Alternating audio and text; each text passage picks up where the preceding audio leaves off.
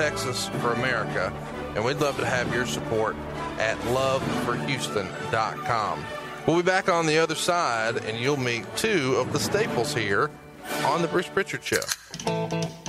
Welcome to Something to Wrestle With. Bruce Pritchard. Well, you know, that's not a rib. She booted. No, there's no box of gimmicks. Rumor and innuendo. I don't deal in rumor and innuendo. And was he there? I was there. I don't give a shit. I ain't scared. I ain't scared of shit. Fuck him. You, Bruce.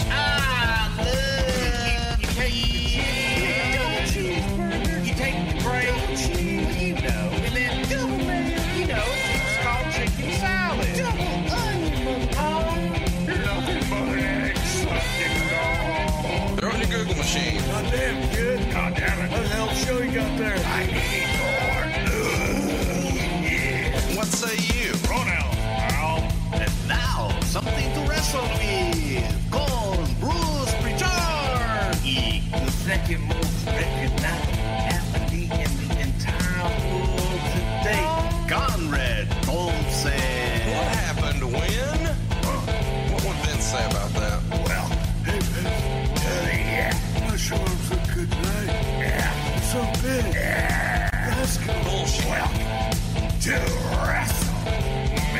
World title now. Welcome to Something to Wrestle With. Something to wrestle with. Something to wrestle with. Bruce Pritchard. Hey, it's Conrad Thompson, and you're listening to Something to Wrestle With. Out, Bruce Pritchard. It's a best of show this week. Bruce has been affected by Hurricane Harvey. He and his family are working to put together their small town of Friendswood, Texas, a suburb of Houston, and we are making this a best of, brought to you ad-free and breaking all the rules of the Pritchard Show. First of all, the number one rule, no guests needed. Well, we're breaking that right out of the gate. We're going to have guests all day, and it's all about raising money for the hurricane relief effort. All you've got to do right now is go to loveforhouston.com. Give all you can. No donation is too small. Every little bit helps. And remember, 100% of that is tax deductible and goes directly to the Red Cross. And I would encourage you, if you haven't already, check out the brand new shirt over at brucepritchard.com. It's shaped like the state of Texas. There's a little heart where Houston goes, and it's available in multiple colors. And again, 100% of the proceeds go directly to the relief effort. And we're going to get you caught up to speed on all things Something to Wrestle today. We've got a few celebrity friends who are going to stop by, and we're going to play some of the very best moments on the show. But I want to quickly recognize two of the guys who make the show possible. If you've ever laughed or had a chuckle at some of the over-the-top silly graphics, it's probably because of our main man here, Mr. Dave Silva. And if you've enjoyed any of the musical selections, Matt Coon probably put those together. Dave, Matt, how are you guys doing today? Doing real good, buddy. Doing real good. I'm doing fantastic, Conrad. Thanks for having us on. Well, it's a big deal that we're kind of breaking the wall here and saying you guys are going to be guests. You're going to be helping me navigate through all these clips, and let's just start at the beginning. Let's get right into it. Our first episode was all about the American Dream, Dusty Rhodes, and when he went north. It was a big deal for Dusty to go up north and wear those polka dots, and it's one of our most recognizable clips. See that little play on words I did there? Coon, what's your favorite clip from the Dusty Rhodes episode? Well, first of all, anytime I think of Dusty and Bruce, I think of that impression. I love that impression. But the thing I remember the most is Bruce not selling that the polka dots were a rib. Everyone knows it was a rib, but Bruce still isn't letting it go. Well, I really enjoyed when he would deny that Akeem, the African Dream, wasn't a rib. I could get behind polka dots not being a rib. I really could if I made myself and I tried real hard. But Akeem, the African Dream, that's certainly a rib. But it's not a rib. That this is his best impression and one of his very best Dusty Rhodes stories. Check out the second most recognizable athlete. We'll be back. Well, when Dusty first came in and nobody wanted to ride with him, we did a tour through the Northeast, and Dream and I rode together in my little tiny Honda Prelude. And for those of you who don't know what a Honda Prelude is, it's basically a little two-seater sports car made by Honda. Small. And Dusty and I picked him up, and we made the Northeast run and so on and so forth. And along this run, it was Dusty's first house show run with the WWF at the time.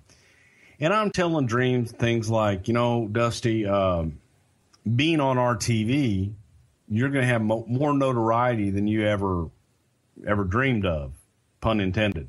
Right. And he would look at me and just be like incredulous. Pongan, I am the second most recognizable athlete in the world. Second only to Muhammad Ali. And I just kind of look at him like going, well, you know what? I'm willing to bet worldwide Hulk Hogan's maybe a little more recognizable than you. And there's probably a few others. And so I knew I from the very first response that he was the second most recognizable athlete in the entire world, second only to Muhammad Ali. I knew that bothered him a little bit. Right. That I would question his notoriety. Sure. So I kind of needled him on the whole trip and everything. I said, you got to understand, Dream, you're going out here tonight. They're not going to know who you are. But once you get on our TV and you get that exposure, the audiences are going to get to know you and you'll start getting responses again. But don't expect it at first because they don't know who you are, really. Pongan, I'm the second most recognizable athlete in the entire world, second only to Muhammad Ali. Now, if you can imagine 4 days in a Honda Prelude of listening to the second most recognizable athlete in the entire world today, second only to Muhammad Ali, I'm like, okay, man, I get it. You're second most recognizable athlete, so on and so forth. So we end up the tour in Hershey, Pennsylvania, and we're coming back, and he's staying in Manhattan, and I lived in Connecticut. So I got to drop him off, and then I'm heading home. So it'd been a long 4 days with Virgil and Pumpkinhead in this tiny little Prelude. And on the way back, I like to drive fast, and I was a little heavy on the little gas there at the time, going through New Jersey on the Jersey Turnpike or whatever it was. And all of a sudden, I see these nice red, white, and blue lights shining behind me. Womp, womp, womp. Yes, and some of the fine state troopers from the great state of New Jersey were requesting that I pull my car over. And as I'm doing this, I share with Dusty that there might have been a substance in the trunk of my car that wasn't altogether universally legal at the time. In today's day and age, the substance I had is legal in several states and prescribed by doctors. But at that time, it was kind of frowned upon. So it was heroin. Never did heroin. So anyway, but I did inhale. So as we, so I'm like going, okay, be cool, man. Because in Texas, if you go over, like, I think it's 96 or whatever the speed limit is, man, they just take you straight into jail. Right. And I know I was going over 100. So we pull over, and I roll the windows down, and this can go one of two ways. Because you're either going to get nice cop or you're going to get asshole cop. Well, the police approached my car, one on each side. I roll both windows down, and the guy comes over, asks for license and registration. I give it all to him, and he asks me a question. He says, do you have any idea how fast you were going? Before anything can come out of my mouth, Dream pipes up with, officer, last time I looked over there, he was doing at least 88 miles an hour. I told him to slow down. Wow. Thanks a lot, buddy. And the cop shines the light in both of our faces and asks that dreaded question. Oh, no, actually, I take it back. He didn't ask the question yet. So he takes my little thing. He walks back to his car, and they sit back there what seems like forever. The police in the car, they're running my license, doing all this stuff. And I'm praying that they're going to give me a ticket and be on my merry way. Don't open the trunk. Don't ask me to get out. Don't open the trunk. Nothing. Because Dream was, had a few beers on the other side of the car as well. So cop comes back, both sides, windows down, shines the light in the car again. And he says, are you guys wrestlers? So here's where the decision comes. Right. Do you say yes, and hopefully the guy's a fan and going to give you a break? Or do you say yes and he's not a fan and he hates wrestlers and he just messes with you? Or you say no and you just go on your merry way? Now, I'm completely out of makeup. I've got really long hair. My hair's dry and it's all down, and I don't look anything like that guy on TV, Brother Love. And I answered the question, yes, sir, we are. Hoping that the guy sitting next to me might help me get out of this. Because he is the second most recognizable athlete in the world, second only to Muhammad Ali. And the cop looks at us, and he's shining the light right in our face. And he says, man, can I ask you a question? He goes, are you Brother Love?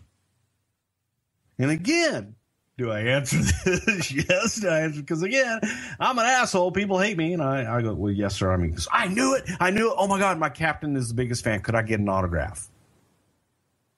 Of course you can. So now I know I got a fan. I over to Dusty, and the guy shines the light over on Dusty and looks at him and goes, are you a wrestler too? Oh, yeah. And he incredulously looks over that cop and goes, I am the American Dream, Dusty Rhodes. And the cop on Dusty's side of the window pokes his head in and goes, oh, are you still in that AWA? Wow. They let me go with not even a warning. They tell me there's no more cops between here and New York and send me on my way. And there's silence in the car. And as we're driving along and probably about, 2-3 miles, he doesn't say a word. I don't say a word. And finally, I just look over at him. And I say, second most recognizable athlete in the world, second only to Brother Love. All right, let's keep it going. We're going to go to episode 2 here. When the Mega Powers Explode was episode 2, and I'm sure we'll revisit this another time in long form. You see, back in the early days, we were trying to keep the show to around an hour. Well, we've certainly outgrown that. So we'll probably visit it again, but I wasn't sure when we'd talk about it again, and I wanted to make sure we addressed the rumor and innuendo that existed about Stephanie McMahon and the Macho Man. And we're going to get to that, but first, before we do, Silva, hypothetically, if the Macho Man had a little Latin blood in him, what might that sound like? Oh, yeah, Vato, mamacita, dig it. We might actually let Dan Soder and Bruce Pritchard do the Macho Mans from now on. But in the meantime, enjoy the rumor and innuendo. What was the mood when Randy left? I don't know if there was necessarily a mood. It kind of came out of the blue. And it was simply, we met at the studio, not at the studio, we met at the Towers in Stamford. We were going to drive to television, which was like Bushkill, New York, or somewhere in the Poconos. And it was going to be myself, Vince, Pat Patterson, and Shane McMahon, and Randy Savage. And we were all going to ride, and we were waiting, and no Vince. And all of a sudden, Vince pulls up, doesn't even say hello, goes upstairs into the office. We're still sitting downstairs in the car, gets back in the car.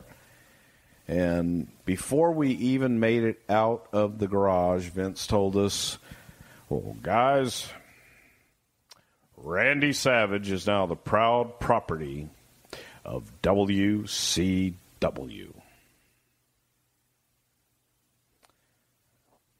We're like, what happened? He's gone. He'll be on WCW Saturday night. Called me last night. Had to get drunk to call me. And that was it.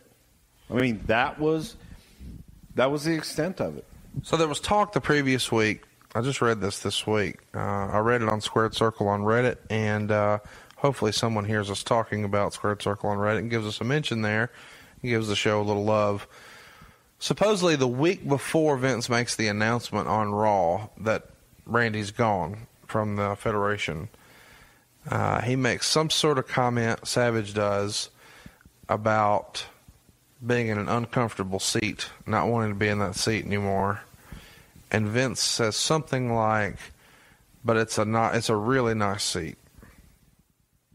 Is that some sort of reference to his spot in the company and his wanting to wrestle and Vince wanting to go with the youth movement? Wow. Where do you people come up with these things? So that's a no, I guess. So let's talk about that though. Did you know that Randy wanted to wrestle? Was that expressed? And do you feel like he was, I mean, obviously he still wanted to wrestle. He wrestled many years after that. Is one of the reasons he left, he wanted to wrestle. Was that decision based on just his desire for the athleticism or the spotlight, or was it more money? I think it was more money, and because it was the opposite that what we were hearing, with Randy wanting to get out of the ring, no more bumps, be a part of the office, help us with booking, help us write TV, learn the business side. So as far as you know, the rumors and innuendo that have been online for years and years about Randy wanting to continue wrestling in a top spot and having a program with Shawn Michaels that was going to be for roughly a year, that was all bullshit, and he wanted to be in the office. Randy wanted to be a color guy. Randy wanted to be in the office. Randy wanted to help with the booking and writing the TV. And these are things that Randy has said to me personally. Now, Randy would make jokes when, so-and-so would get hurt or something would happen, and we'd have to call Randy and say, hey, can you fill in here? So-and-so is going to be out for 6 weeks or what have you. Oh, yeah, you got to call the old man to come in and fix everything. But that was a joke. But it wasn't really what he really wanted to do. He didn't feel. Not from what he was saying to me at the time, no. And Randy and I would go out almost every night during that period he was in Stanford. 2 quick questions. Do you have any idea what Macho Man was making before he left? Ballpark?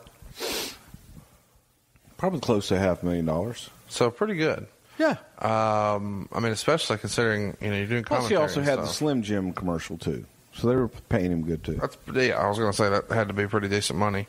Listen, we can't talk about him leaving without talking about the thing that everybody wants to talk about. What's that? Stephanie McMahon. What about it?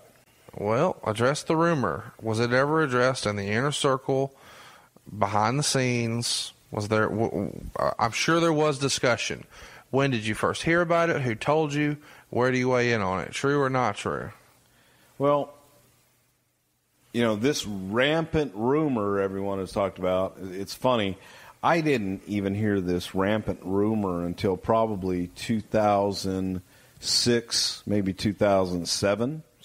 And I heard it from a writer on the writers' team. Who wasn't there back then? Who'd you hear from? Little Jewish kid.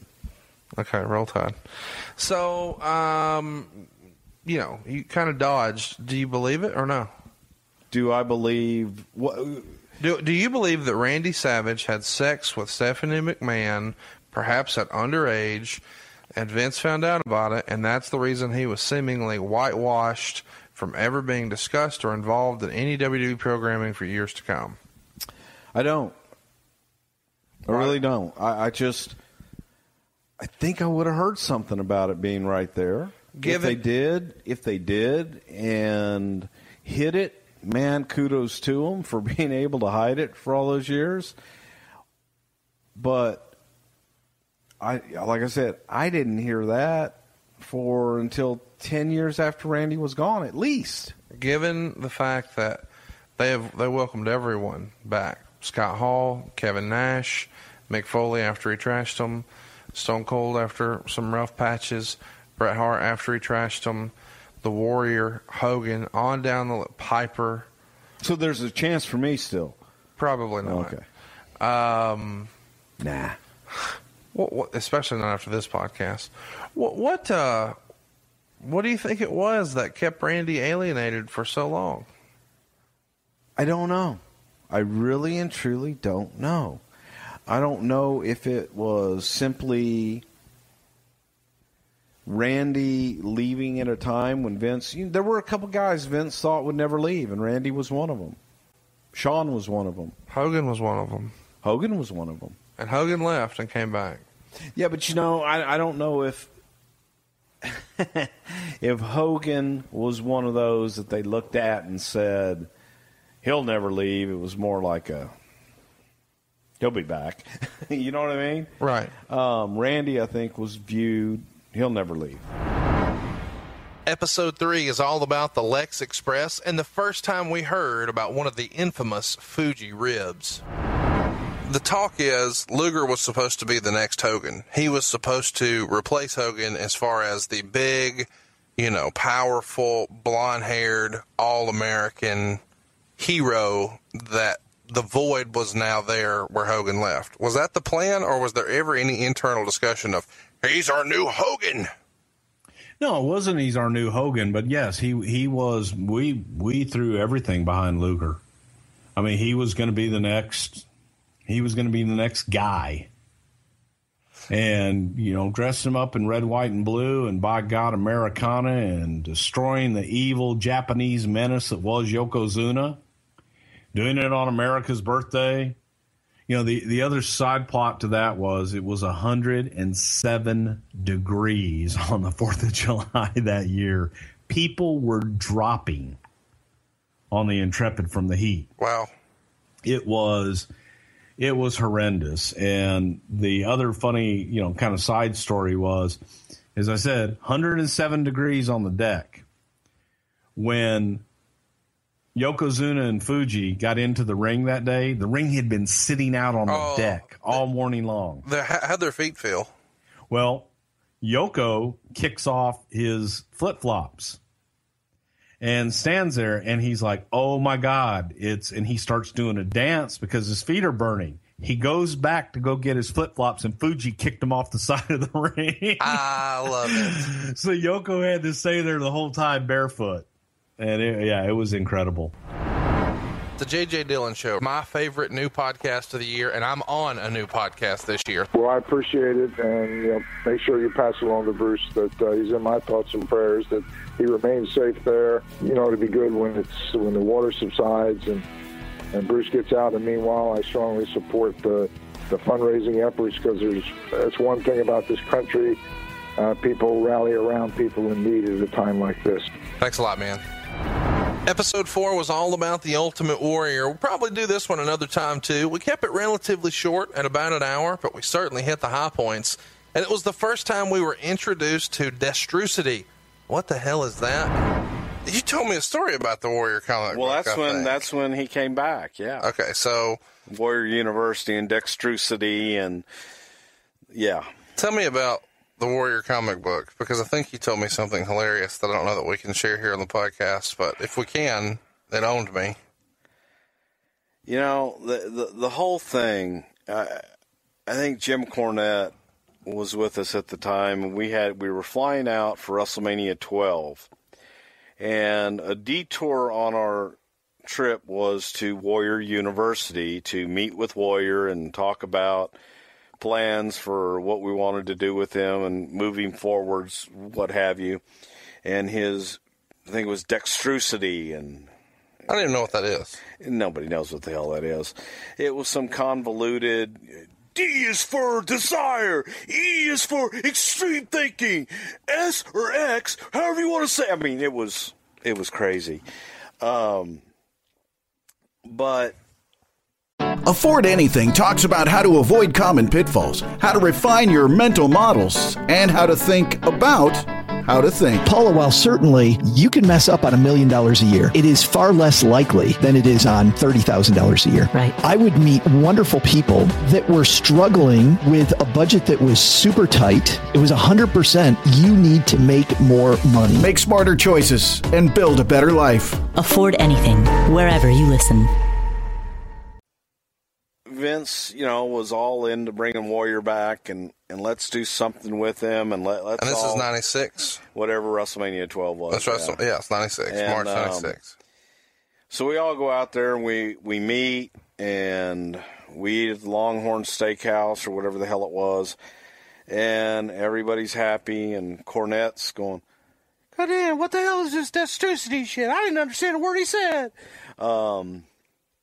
But, it was part of it. He had a comic book, the Ultimate Warrior comic book or Warrior comic book.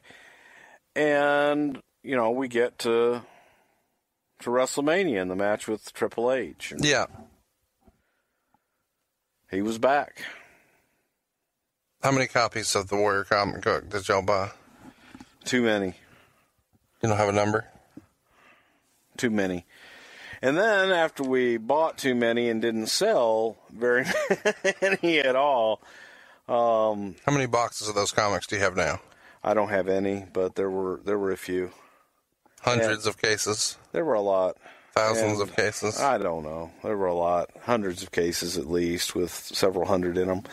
But it just didn't work, and Warrior became very, very difficult to deal with and started making a lot of demands, and very unreasonable demands. Well, before you get into that, I want to talk about WrestleMania 12. Mm-hmm. Kind of ironic, given the way WWE is now and the way everything's kind of shaken out, that he squashes Triple H very quickly. And Triple H at the time was coming up, and, you guys were trying to push a little bit, and he had some pay-per-view matches, had some wins under his belt, and later in that year would win the Intercontinental title, and, really started to pick up steam. The next year would win King of the Ring.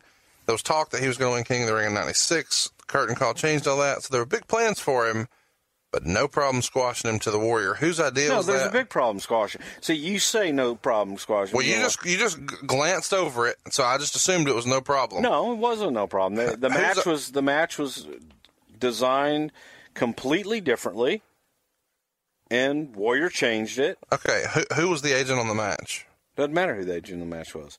The match was designed differently. They were laid out to them. Warrior changed it, and changed it right before they went out. Hunter, being a pro and knowing, we're WrestleMania, I got to go out, I got to go, do this, not really wanting to make waves on the biggest show of the year, knowing what we had planned for Warrior, did it, and came back, and Warrior was like, well, I changed it. But no, it was never laid out that way. It was never, ever intended to be a squash in any way, shape, or form. Well, what was it supposed to be? It's supposed to be a match. How many minutes? Warrior over. I think they had 12 minutes. But still the same press, slam, splash finish? Well, the finish, yeah. But just not shoulder tackle, right. Clothesline, done. Right. Yeah. Yeah. So a minute ago I asked who the agent was, and you said it doesn't matter. Why would you say that? Because it doesn't matter. The agent was as blind as everybody else. So, okay, neither guy smartened anybody up. They didn't have time to, and I do believe Hunter did smarten the agent up, but it was right before, and it was like, what are you going to do? What are you going to do? Yeah. We're there. Yeah. And I didn't have communication with the referee like, we did now, and it was just something that happened and it took place. And it was unfortunate. Any heat on Triple H at the time, or did everybody understand he was in a bad spot? Triple H was in a horrible spot, and he did what he did, and I would argue that it was the right move because, it's WrestleMania, it was what it was, and it sucked. But Triple H did what he had to do, and there was, there was many discussions and stuff with Warrior after that night and afterwards. We don't do that here. Things have changed. Right. And, you can't go into business for yourself. All right, guys, I'm excited to talk to you about this one. This is the episode that helped put us on the map with the newsletters. It feels like at this point, Fuck Dave Meltzer is not only a T-shirt, it's a mantra from Bruce Pritchard.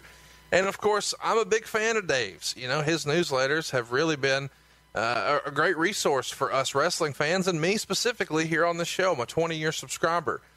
But old Dave first heard about our program when Bruce Mitchell from The Torch reached out and just shit all over this podcast and made fun of Bruce and kind of mocked the details. So it's fitting that coming out of this clip, we're going to throw to Bruce Mitchell, and you can decide for yourself. But remind everybody again, Matt Coon, how would Bruce Prichard describe Bruce Mitchell? The jack-off from Greensboro.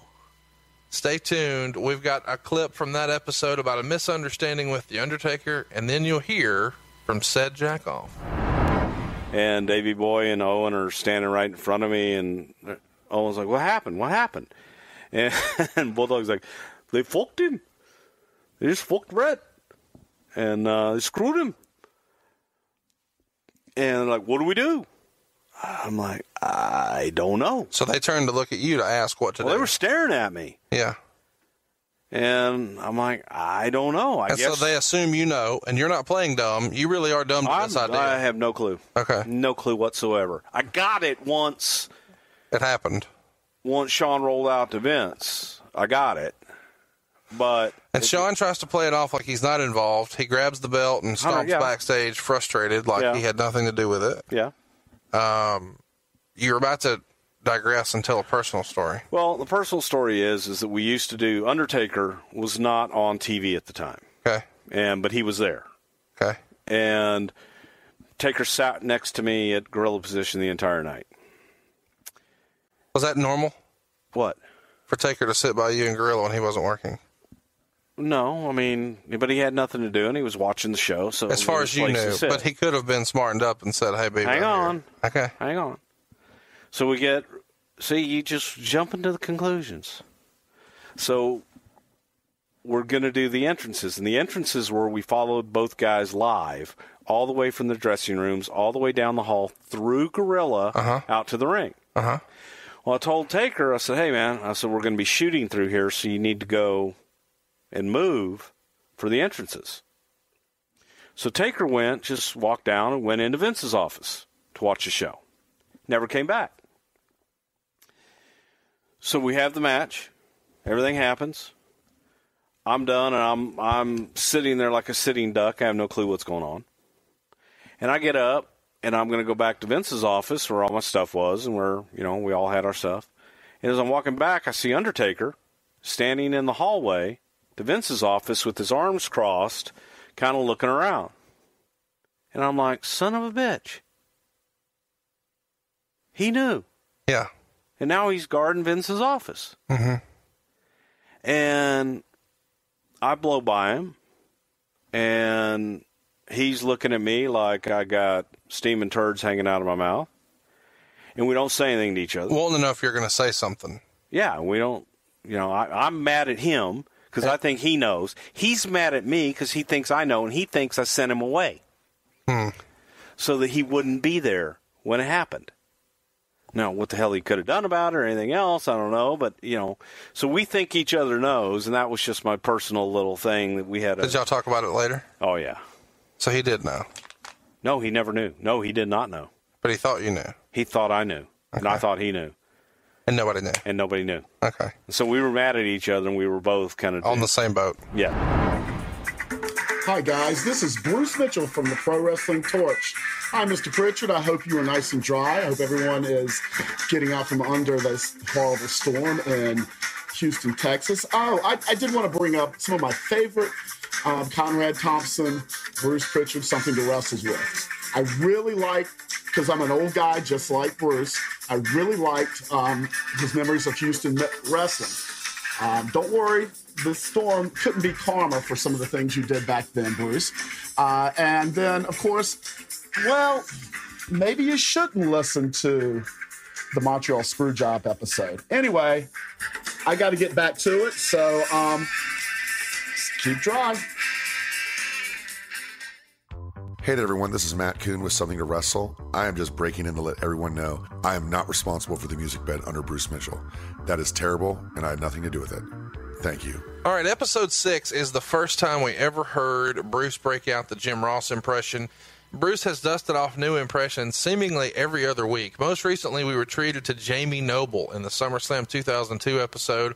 Silva, is that near the top of your Bruce Prichard favorite impression list? It is me.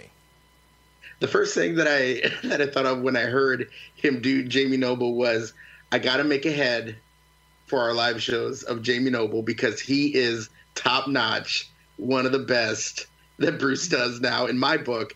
Right under Dusty. I love his Dusty is my all-time favorite. But come on, Jamie Noble. Come on, Bo. Get in there. Get in there. Get it in there. Just killed me. So if you haven't already, check out the SummerSlam 02 episode for Jamie Noble. But first, check out Jim Ross talking about Dr. Death on our Brawl for All episode. You got Dr. Death Steve Williams, who was a top guy that was coming in to the company that we were hoping would be a top guy that we could draw some money with. So let's talk about that. You brought him up, and I'm really excited to talk about this because lots of rumors and innuendo, as you say here. What's the real story on how Dr. Death came into the company? I remember in 1998 being I'm from Huntsville, Alabama, of course, for everyone listening. Not that you need to know that. It just makes sense for this story. Raw was you're from Jersey. Raw, yeah, can you tell from my accent, bro? So Raw's in Birmingham, and just standing in the middle of the crowd is Dr. Death Steve Williams, just wearing a T-shirt, no one bothering him at all. I don't think anybody recognized that's who it was. I went over, introduced myself. He hadn't yet made his debut. So that told me, hey, he's hanging around. He's going to be coming in. Was this the vehicle that you guys used to sign him? Was it a way for someone to slide him a slightly better deal? How was he presented as being someone who should participate in the tournament if we are at the same time putting guys like 8-Ball and Scorpio and Bob Holly and Savio Vega, again, not disparaging, just saying if he was to be positioned as a top guy, there's lots of rumors and innuendo that he's supposed to walk through the competition and then be programmed against Stone Cold Steve Austin for a big payoff at a fight. Kind of clear up how he comes into the tournament and what all that looked like. First of all, Doc was already under contract. Okay, so we had already signed Dr. Death to a contract, and no, this was not a part of the deal to bring Doc in and or to be a part of. So we had Doc under contract. It was a way for Russo, I think, looked at it as a way to introduce Doc because Dr. Death had been touted as, and I don't mean to speak ill of the dead, as the toughest guy walking the earth. And Steve Dr. Death Williams in his day was one of the toughest men walking the face of the earth. And that's when Doc was young and in shape, and Doc was a badass, legit. And you were with him in Texas. Tell everybody about that because you guys were together for a little while in UWF. Just, I consider Steve Williams, he was a good friend of mine and a wonderful, wonderful human being. But you talk about a legit badass athlete, played football, wrestled in college at the University of Oklahoma, and there wasn't much athletically that he couldn't do. But Doc had been out of that competitive game for quite some time now that he's coming into the WWF at the time. And Doc coming into this was pretty much an odds-on favorite to win the damn thing. So I think Russo was looking at it as a way to introduce Steve Dr. Death Williams. I know JR was looking at it that there was no one else, I think, honestly, that Jim really even considered, that could win the thing if Doc were in it. And Jim was a big proponent of Dr. Death Steve Williams. And you look at the competition, to your point, of the guys that did agree to do it. And again, back to your point, of the talent that was asked, those are the guys that agreed to do it. So let me ask you this. You mentioned it, and I want to get on it before we get too far down the road. Jim Ross has a great relationship that everybody who listens to this probably already knows about with Dr. Death Steve Williams. And you, at times, can do phenomenal impressions. I want you to, if you can you be a little over the top? We're not saying this actually happened. We're just saying, let's be a little over the top and let's have fun with good old JR talking to you guys about how he feels Dr. Death will do in this tournament. Well, ain't nobody else. Doc's a man. If you want somebody to win this thing, walk through a wall, that's Dr. Death Steve Williams. See that wall right there? He'll walk through it. He'll beat everybody in that tournament. They know that. Ain't no discussing it. But Jim, a passionate guy. I love Jim Ross to death. But again, it's nobody really knew. We didn't know what the hell we had.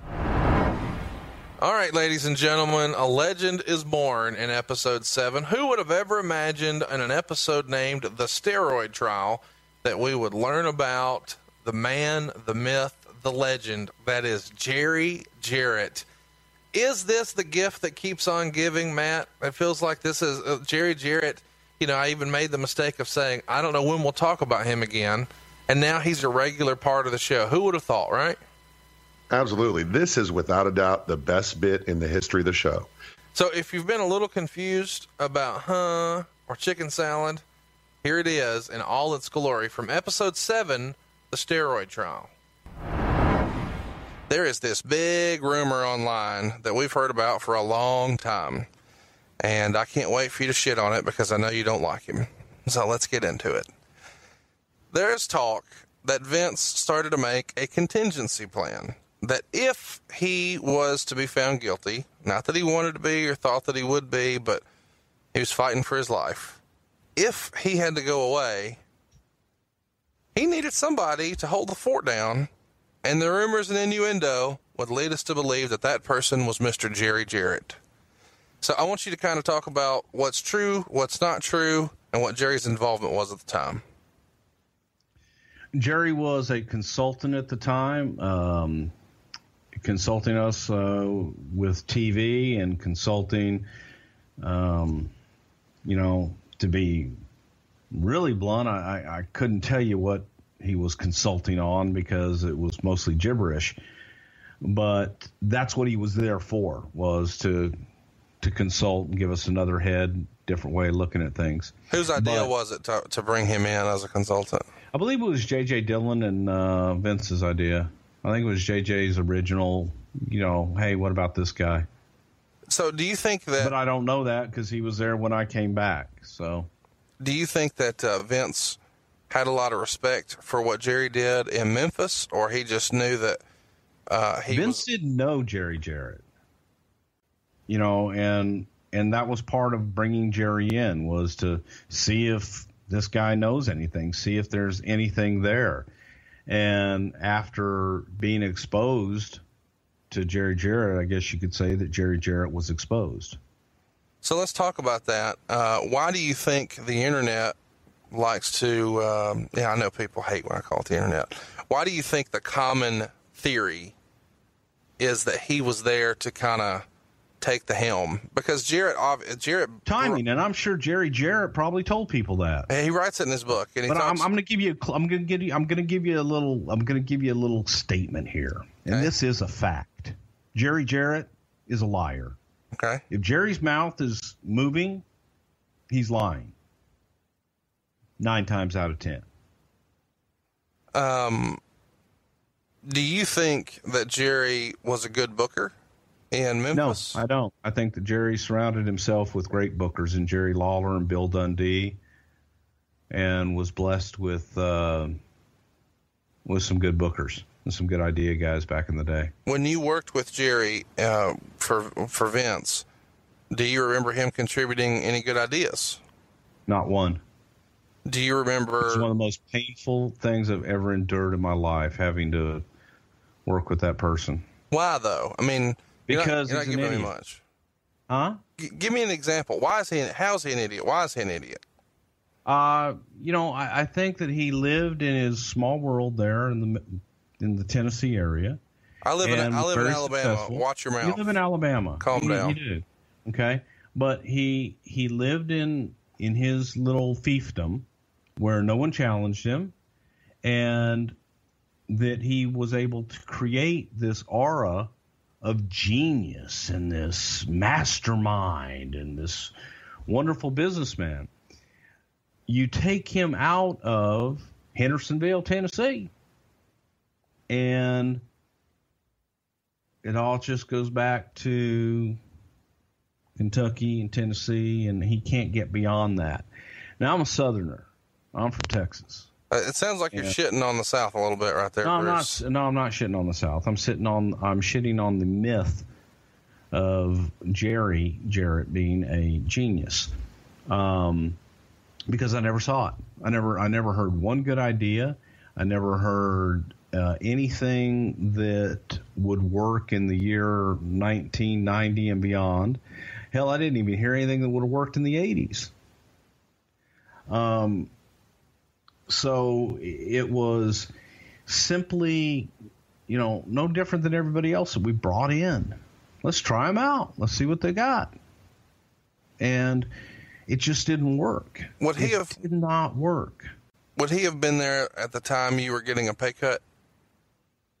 No, I don't think so. I think he was already gone by then. So by the time he was gone before the trial was over. I believe so, yeah. Okay. I don't know the exact timing of it, but I believe he was already gone, yeah. He had to go home. Do you remember how that relationship ended? How Jerry left New York? Yeah, he went home. I mean, he couldn't take it anymore. He was homesick. He had he had 2 teenage kids. So he wasn't ran off. He wanted to leave. He wanted to leave. Yeah, he wanted to go home. He had young kids. I say young kids. They were teenagers. Right. And a wife in Tennessee. He had never, ever been away from home. And it was a completely different world. Can you give us a fun Jerry Jarrett story? I mean, you obviously have some that there you're was keeping never to yourself. any fun with Jerry Jarrett. It was like, come on, you're good. It was like getting kicked in the nuts 24 hours a day. Do you realize that we have been talking for more than an hour now, and you have yet to break out one impression? When are we ever going to talk about Jerry Jarrett again? Tell us if you're Jerry Jarrett, and let's just say you guys are sitting by the pool and you're at Vince's house and you're trying to do some booking, and his personal chef is there and he's going to prepare lunch for you guys, and maybe he's going to have chicken salad and he wants a chicken salad sandwich for lunch. Give us some. Jerry had a habit, and you know these people. You know. Well, I was at there was that time. Hey, well, it about time for lunch. Hey, could you make, like some some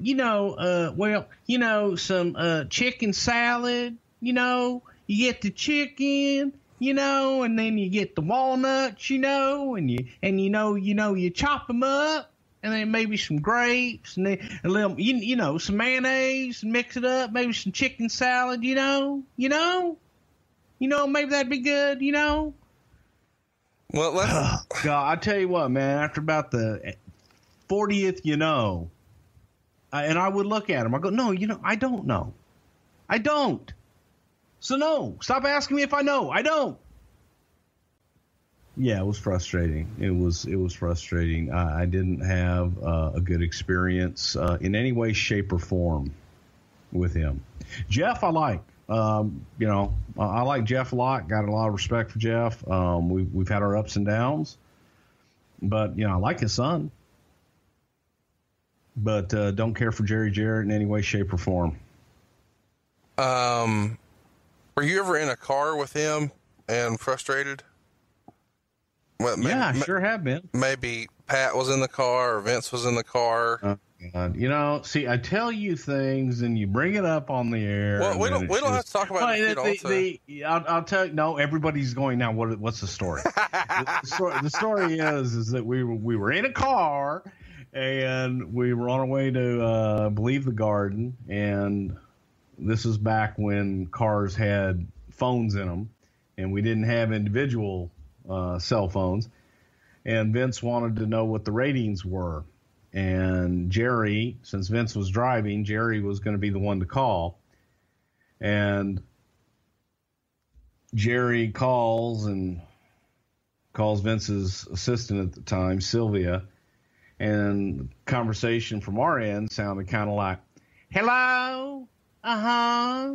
Yeah. Well, it's Jerry. We're in the car.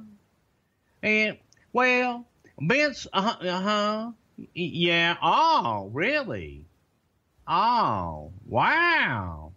Well, yeah, Well, we were wondering if we got the ratings in yet. Oh, okay. Oh, okay. Yeah. All right. Okay. Oh, all right. All right. All right. Well, bye-bye. Hangs the phone up, and there's just silence. And everybody's looking at each other, and Vince looks at Jerry and says, well? And Jerry looks at Vince, huh? The ratings, pal. Damn it, the ratings. Oh, they're not in yet. You know, what's so funny to me about that clip, too, guys, is it really has made Jerry Jarrett famous for something else. We learned several weeks later that if you started to type in Jerry Jarrett into your Google machine, one of the first suggestions that would pop up is chicken salad. And that's when I knew, hey, man, the show is catching on. But our first big show, as far as downloads, was The Radicals. A little peek behind the curtain here. We know that we've got a home run show on our hands when we see the downloads for day 1, which is always our best day. But on day 2, they're higher. Day 2 for episode 8 was through the roof. The Radicals episode was probably our biggest episode to date. At that time, we didn't really know what we had, and word spread quickly that we were talking about Eddie Guerrero and Chris Benoit and their journey to the top, and ultimately a not-so-happy ending. It's an emotional episode, and there's lots of sad stuff in there, but that's not what today's about. Today is about having fun, and thankfully they've patched things up. But this episode got us in a little bit of hot water with Konnan. There's another guy that's not often mentioned in this group, but we should address it. Konnan was often discussed as being someone else who wanted out. He wasn't happy with the direction of WCW and the way that some of the Hispanic performers were being treated, and he had been with the WWF for a brief hiccup back in the day. Let's talk about that. I don't know when we'll talk about it again, but Konnan, of course, was the Hulk Hogan of Mexico. I mean, a huge star. Oh my God, he was a soap opera star. He was the biggest star at AAA. He helped put AAA on the map. A lot of success very early in life. Very muscular guy. Had a phenomenal look. Great performer. Very colorful. I mean, just big-time performer. But somehow a few years before all of this, he kind of, I don't know, flirted with the idea of coming to WWF. What happened with the Max Moon situation and how all that shook out? I wasn't there when Konnan came in. That was during my hiatus in 1991. And to answer a fan who asked a question about why I was fired in 1981, it was because I didn't get along. 91. You said 81. I'm sorry, 1991. It was because I didn't get along with the executive producer that they had hired, and 100% my fault, my ego, my naivete, and just being a cocky young brat that thought he had all the answers and didn't want to get along with anybody, other than those that I thought I had to. So in 92, when the Max Moon character is first coming around, you're not there. I was there right after SummerSlam in Wembley. Was the TV in Hershey. That was my first day back. And ultimately, I think Paul Diamond debuted with that shortly after that. Yeah. So, but you don't know. I was there for Max Moon. I wasn't there for Konnan, who was going to be Max Moon originally when you guys pulled his name out of the Boxo gimmicks. Yes. Or you weren't there. Maybe it was Finkel that day. I wasn't there. Yeah. Maybe Howard pulled it out and said, "Hey, we got a Max Moon gimmick." Yeah. Exactly. Okay. That's what happened. So this kind of carried me T-shirt through. available at ProWrestlingTees.com/Bruce Pritchard. But go ahead. Yeah. Check out your Boxo gimmicks tee. Everybody needs that. Konnan wants out at the time. Right. Asked for his release. But is not a part of the group, doesn't make his debut with the Radicals. What happened? Where was Konnan in all this? Funny story. I knew you'd get me to this. This is a funny story. This is a misunderstanding, but it is kind of comical in its misunderstanding. At the time, I was not watching WCW. Nobody was. That was the problem. I get it. But I wasn't watching it, and even when I did watch it, I wasn't, didn't pay a whole lot of attention except for what I wanted to pay attention to. I was at the office, and this is the same day that we're meeting with the four guys that are coming in. And there's somebody that keeps calling, and the girls are, I guess, had told them nobody was in, and I come in, and they say, hey, man, this guy's calling, so on and so forth. Would you please take the call, because he just won't let up. I take the call. And the call is, yo, it's K-Dog. Now, I hadn't watched WCW at this time. I didn't. I knew Conan as Conan. Right. Knew him as Charlie. Knew him as Conan. And he was talking in a way that it was yo, K-Dog. I'm yo, it's K-Dog. I didn't know who the hell K-Dog was. I had no idea who he was.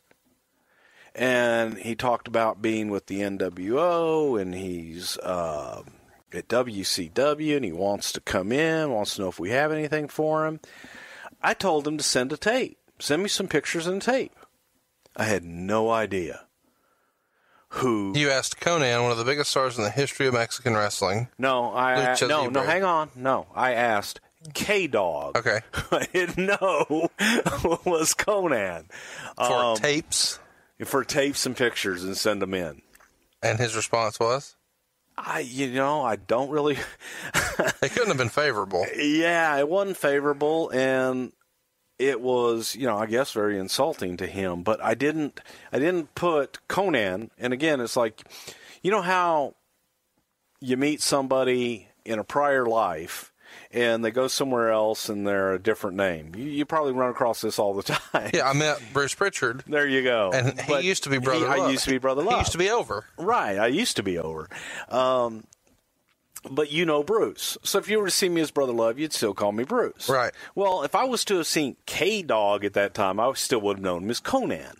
Right. And so you block out sometimes. I really didn't mean any disrespect, and it was simply that my ignorance of not realizing who the hell K-Dog was. I hung up with him, and Howard Finkel came in and said, who was that? I said, somebody named K-Dog. He said, Conan. I said, no. He said his name was K-Dog. I says, yeah, that's Conan. Wow.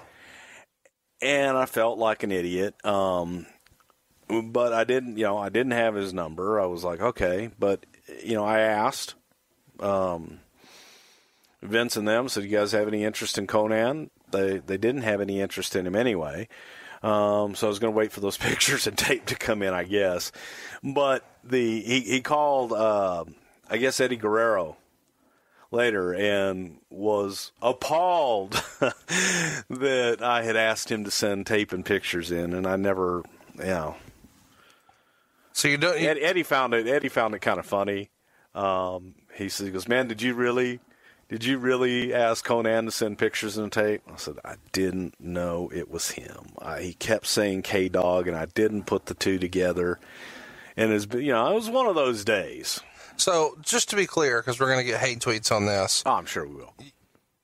You don't dislike Conan. Conan's not a poor performer to you. You're not shitting on him. No. You just didn't correlate the two. No. When if I saw Conan on TV and he was going by Charlie Chan, I would say, oh, that's Conan. I hadn't watched. I didn't know he had changed his name to K-Dog. Right. I had no clue at all. And to me, it was Conan. And he didn't say, this is Conan. This is K-Dog. I'm like, sorry. You're getting a receipt on his podcast next week. I will, but accept my apology now. And, I swear to God, meant no disrespect whatsoever. Why do you think there was no interest from Vince and company in him? You'd have to ask Vince. I don't know. Yo, everybody, I just want to say, Houston, man, we're behind you. We got our prayers out. Make sure that you support Bruce Pritchard and LoveHouston.com. And Bruce, come on back. LoveForHouston.com. LoveForHouston.com. And Bruce Pritchard, waiting to hear you back on your show. Boom. I want to say to Bruce Pritchard, I love you. And I love Houston, and I hope things turn around there. But definitely LoveForHouston.com. Go check it out. LoveForHouston.com is the place, just like my boy Conrad is the illest co-host in the game. Bruce Pritchard's doing a great thing for all the great people of Texas. Please support LoveForHouston.com and our podcast brothers, Conrad Thompson and Big Bruce Pritchard, baby. Woo!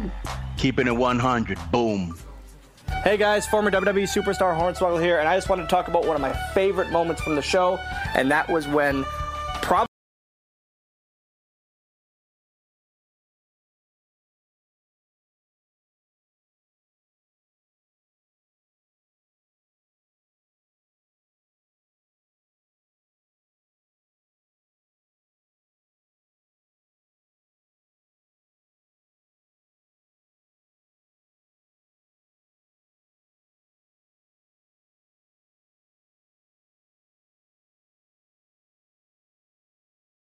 let that happen. But I'll give you a pass on that one. You guys put on an amazing podcast. It's award-winning. Just ask Bruce himself. Thank you guys for all the humor you bring me and the laughs you bring me and all the Something to Wrestle With fans every week. Keep doing what you're doing, guys. We love it. You know it's WrestleMania, so you know Hulk Hogan's figured in big, but you revealed it before what the original idea was, and I don't think that we've really expounded on that here on your show. Kind of lay that out for everybody. Well, the original idea was... Let's set the backstory. It's summer 1990. Earthquake attacks Hulk Hogan, gives Hogan some time off TV. He's going to go film Suburban Commando, I think. Is that right? I think that was the one, yeah. So he films Suburban Commando, which actually comes out a couple months after WrestleMania 7, so that timeline lines up. And... he does the chest finish, the sit-down gimmick on Hogan, and then Hogan's out, and he's off TV, and there's a new character, Tugboat, is introduced, and he is Hogan's pal, and he's going to try to come to the rescue and help him, and they're doing these bracelets, and you can get one of these bracelets if you'll just write in and blah, blah, blah, and you're supporting your Hulkster, and they're showing all these letters that are coming in. You guys are doing an address capture campaign, which is pretty amazing. People do it with email and text message numbers now, but back then snail mail was the deal. And got to build that mailing list. And so it builds to SummerSlam 1990, which is Earthquake versus Hulk Hogan in Philadelphia. And the seeds are starting to be planted. What was the original plan for WrestleMania 7? The original plan was we had Sarge coming back, and we had Adnan Al-KC, and there was turmoil in the Middle East with Iraq and what have you, and Iraq being invaded, Kuwait being invaded by Iraq. And the idea was that Hulk Hogan's good new best friend, Tugboat, would turn his back on America and the Hulkster and adopt the ways of the Middle East and be Sheik Tugboat against the All-American, the real American, Hulk Hogan. How would Slaughter have been figured into that? Well, Sarge was going to kind of be, peripheral character at the time. There was the idea to do Sheik Tugboat was before Sarge came in. Sarge came back right before SummerSlam, I believe. We did the Great American Sergeant Slaughter Award. So this idea was even before that. So we'd taken Hogan out, after WrestleMania sometime, and then Hogan was coming back at SummerSlam. But in the meantime, the idea was that it would be Tugboat that would be the one to lead that charge, and Tugboat be his friend, and that Tugboat would be the one that would eventually turn. Along the way, Sarge comes back. Fresh off his G.I. Joe deal. Yep. And Sarge comes back, and it's like, well, what if the real American hero, G.I. Joe, Sergeant Slaughter, turned his back on America and the real American Hulk Hogan? So thank God for Sergeant Slaughter coming back when he did and stepping into that role. But the build-up was one of Sarge being an Iraqi sympathizer, and wait, hang on. Why would Vince have picked Tugboat? Because he was a big, huge guy and humongous arms and big pythons, if you will, and they just saw a monster. A monster, yeah, and it was a big monster for Hogan to destroy when it came time. Big guy to beat. So, like to create monsters for the Hulkster. So an audible is called at this point, and for whatever reason. Well, thank God we hadn't got into the turn. But y'all had already started to do some teases. Well, right? we had done the teases with Tugboat being the one to bring Hulk back and everything. Man, Tugboat and Hogan teamed at Survivor Series. We were kind of already that ship had sailed, so to speak. All right, in episode 10, we finally learned what Bruce really felt about ECW. He's in the background yelling bingo numbers over and over and over as we cover the WWF-ECW relationship from 96-97. But he was on his best behavior a couple of months back when we finally took Bruce to see the ECW arena in person. Silva, you were there. It was kind of shocking that Bruce was on his best behavior, right? Bruce was behaved. He was in awe. He wanted to know where things were in the arena. He wanted to know how things ran.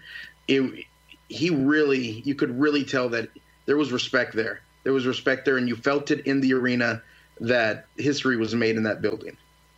Well, and we learned in this episode that maybe there should have been a little more respect for Jerry Briscoe or The Undertaker when they did their skit at Mind Games in September of 1996. Bruce Pritchard knew what was going on, Vince McMahon knew what was going on, and Paul Heyman knew, but not everybody did.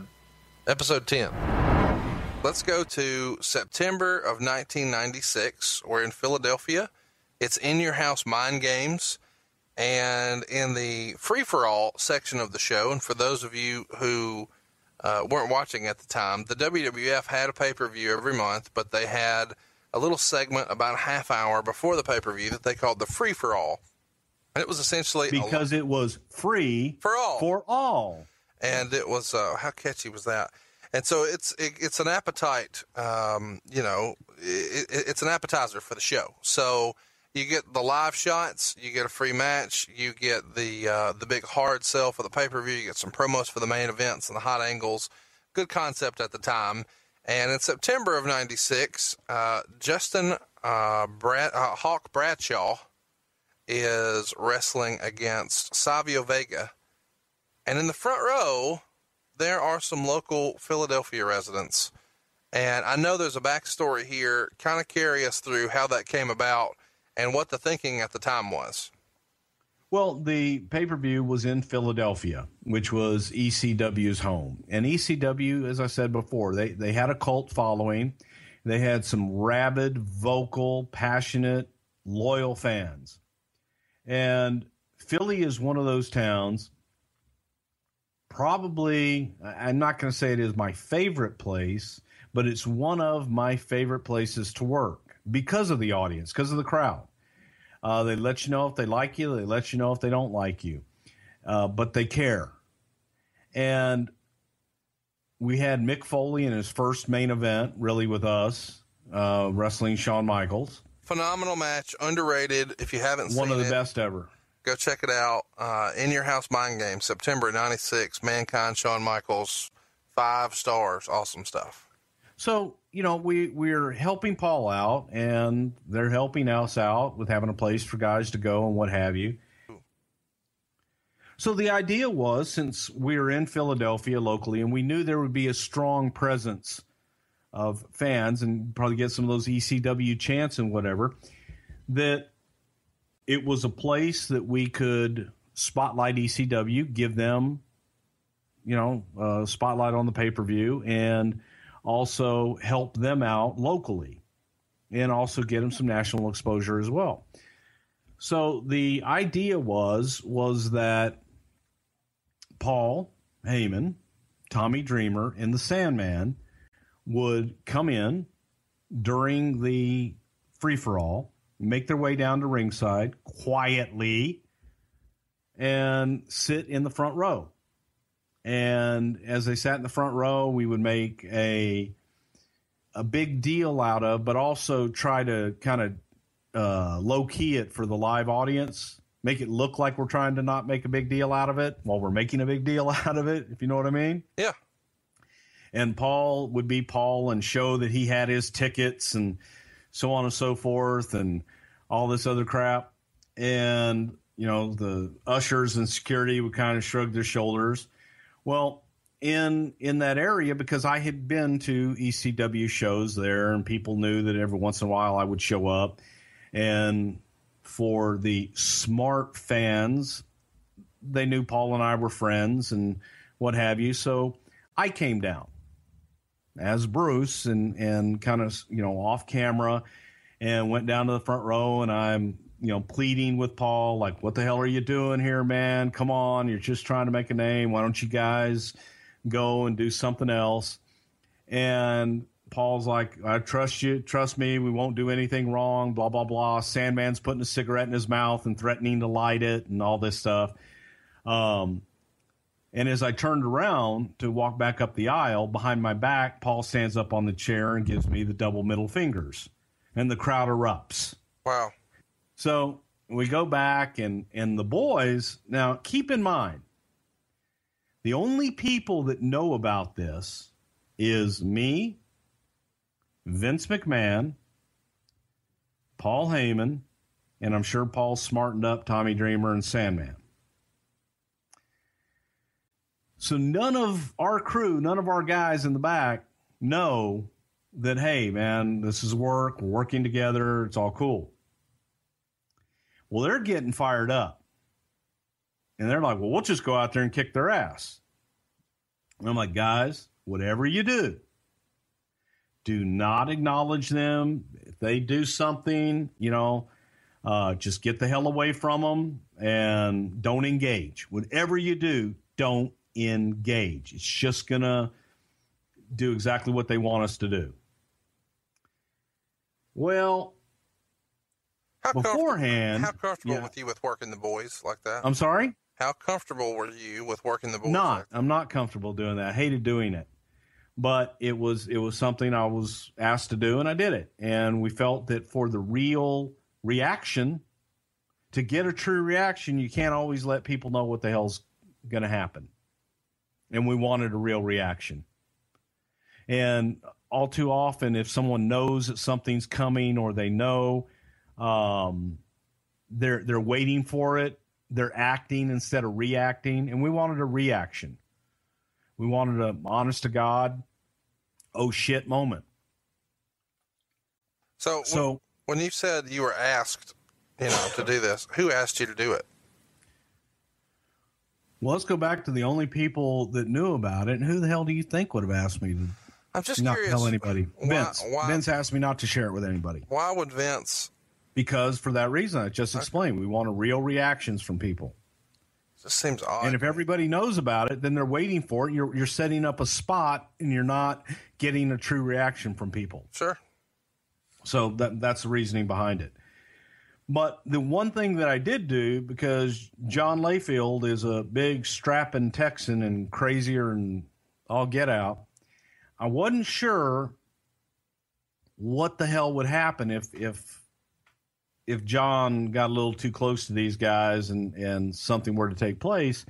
So I told Savio Vega, I said, listen, no matter what happens out there, I don't give a shit if they come over the railing, no matter what happens, you tie that big cowboy up and you do not let him touch anybody. And I'm putting that on you. You're the one in charge out there, because they were in a strap match.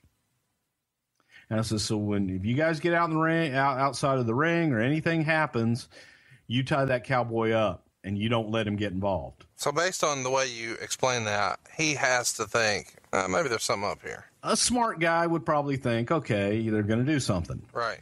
Well, the idea was when Savio and Bradshaw were outside of the ring, and I knew the spot for Sandman to get up and spit beer on Savio. And I had security there, and I had people there, and I told them if they so much as breathe in the wrong direction or anything else, I want them taken out. So when Sandman spit, that was their cue to get him the hell out of there. Savio did his part. He kept Bradshaw away. Bradshaw's looking. In the camera crew, the camera shots were so that you saw it, but you didn't see it. So it was framed so you would see it, but then we didn't go to it. So it didn't look like a work and that this was a plant. What I didn't really anticipate, I did, but I didn't. I thought Paul would have a little bit better control than he did. And knowing Paul, after that, I didn't give him a whole lot of rope. But they stayed down there too long. And it made me come down and made Jerry Briscoe come down and Rene Goulet and a few other agents. And Paul and I had a safe word that if it got too heavy and I needed them to just get the hell out of there, to get the hell out of there if I said this one word to him. Whose idea was a safe word? Who do you think? We must have a safe word in case things get out of hand and you are ready to abort. You just look at me and you say, Bockwinkel, and I will know that it is time to go. So, okay, yeah, got it, man. And so they get down there and they took it a little too far. But what I didn't anticipate is when the agents got involved and the guys and Dreamer and Sandman are really getting everybody riled up, and you feel the crowd, man, and it was hot. It was hot. It was good. Well, when I get down there, my fat ass can't get over the rail to get on the other side of the railing, and Jerry Briscoe is there, and Briscoe jumps over the railing, and I grabbed Jerry, and I said, go get in Heyman's face and tell him Bruce said, Bockwinkel, get the fuck out of here. And there was that moment where Jerry Briscoe turned and stared at me. Right. And if looks could kill, I would have been dead about 100 times. Because Briscoe was ready to kick somebody's ass. Sure. And in the middle of it, I'm basically saying, hey, Jerry, it's all the work, man. Just calm down, big boy, and go do this. Briscoe didn't speak to me for 3 days after that. Wow. Did not speak. He was so mad.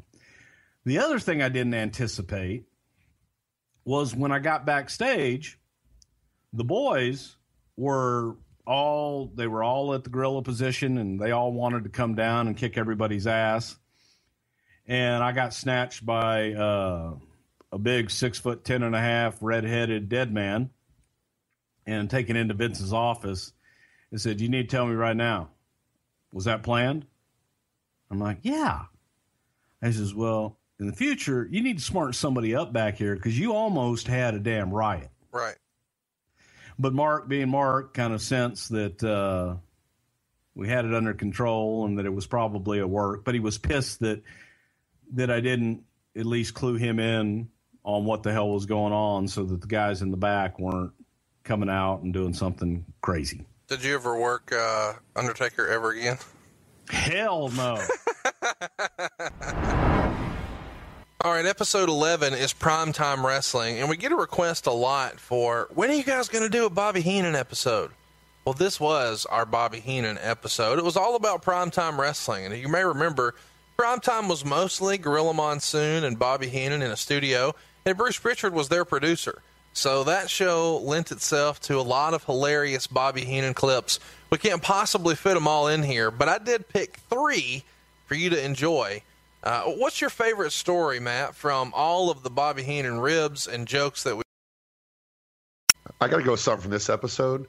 It's hard to imagine a man who wants to rib people that he will never see again. And there's a story about some tourists and a rib he did on the tourists, and it's a rib they don't even find out till they get home. It's amazing. Bobby Heenan was one of a kind, and here he is in all his glory from episode 11. Bobby being classic Bobby. Folks, the guy that you saw on screen was the same guy in real life, except in real life there was no filter and he's all the way live. So Bobby, there's an old couple of, I believe they were Asian, and they were taking pictures. And they're taking pictures of one another, off the deal. And Bobby had a gimmick. Bobby used to say, "Oh, what a beautiful couple! Let me take the picture for you." And Bobby would cut the heads off in the picture. That was back in the day when your camera was a film camera, and you had to take it in to get it developed, and you would wait for your pictures to come back, and you're so excited about these pictures that you took. And this nice man took a picture of the two of you next to this one-of-a-kind thing, and your head's cut off. That was Bobby's gimmick. But this one time they're out by the pool, and Bobby says, "Oh, hey, let me take that picture." And Bobby backed these two nice elderly people right back into the pool. Oh, my. Now, there was a step. There was a ledge. They just went in about, ankle deep. But, yeah, absolutely classic.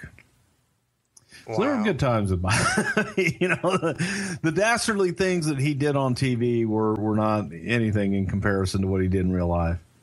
He tells a story about the hotel in Chicago, the Air Host Hotel in Chicago, which was a famous hotel where the boys all stayed. And it was a dump. It was a dump's dump. But the boys all stayed there because they had a bar that stayed open all night, and it was like $10 a night. So one night, or the next day, they're getting ready to leave, and Bobby and Pat Patterson are there, and they say, "Hey, you know what? This place is so horrible. We should probably just take a shit under the bed and leave it." And so they take the mattress off of the bed, and they look under the bed, and someone had already taken a shit under the bed that they had been staying in all night.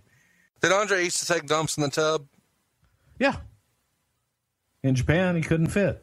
So he would just do a tub plop? Yeah.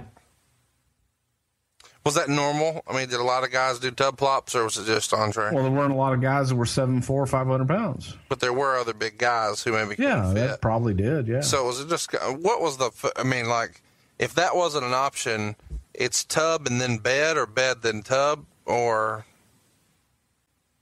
Well, you lay newspaper down and you go in the tub, and then you crumble it all up and throw it away. Wow, that's a lot of detail I did not expect to hear.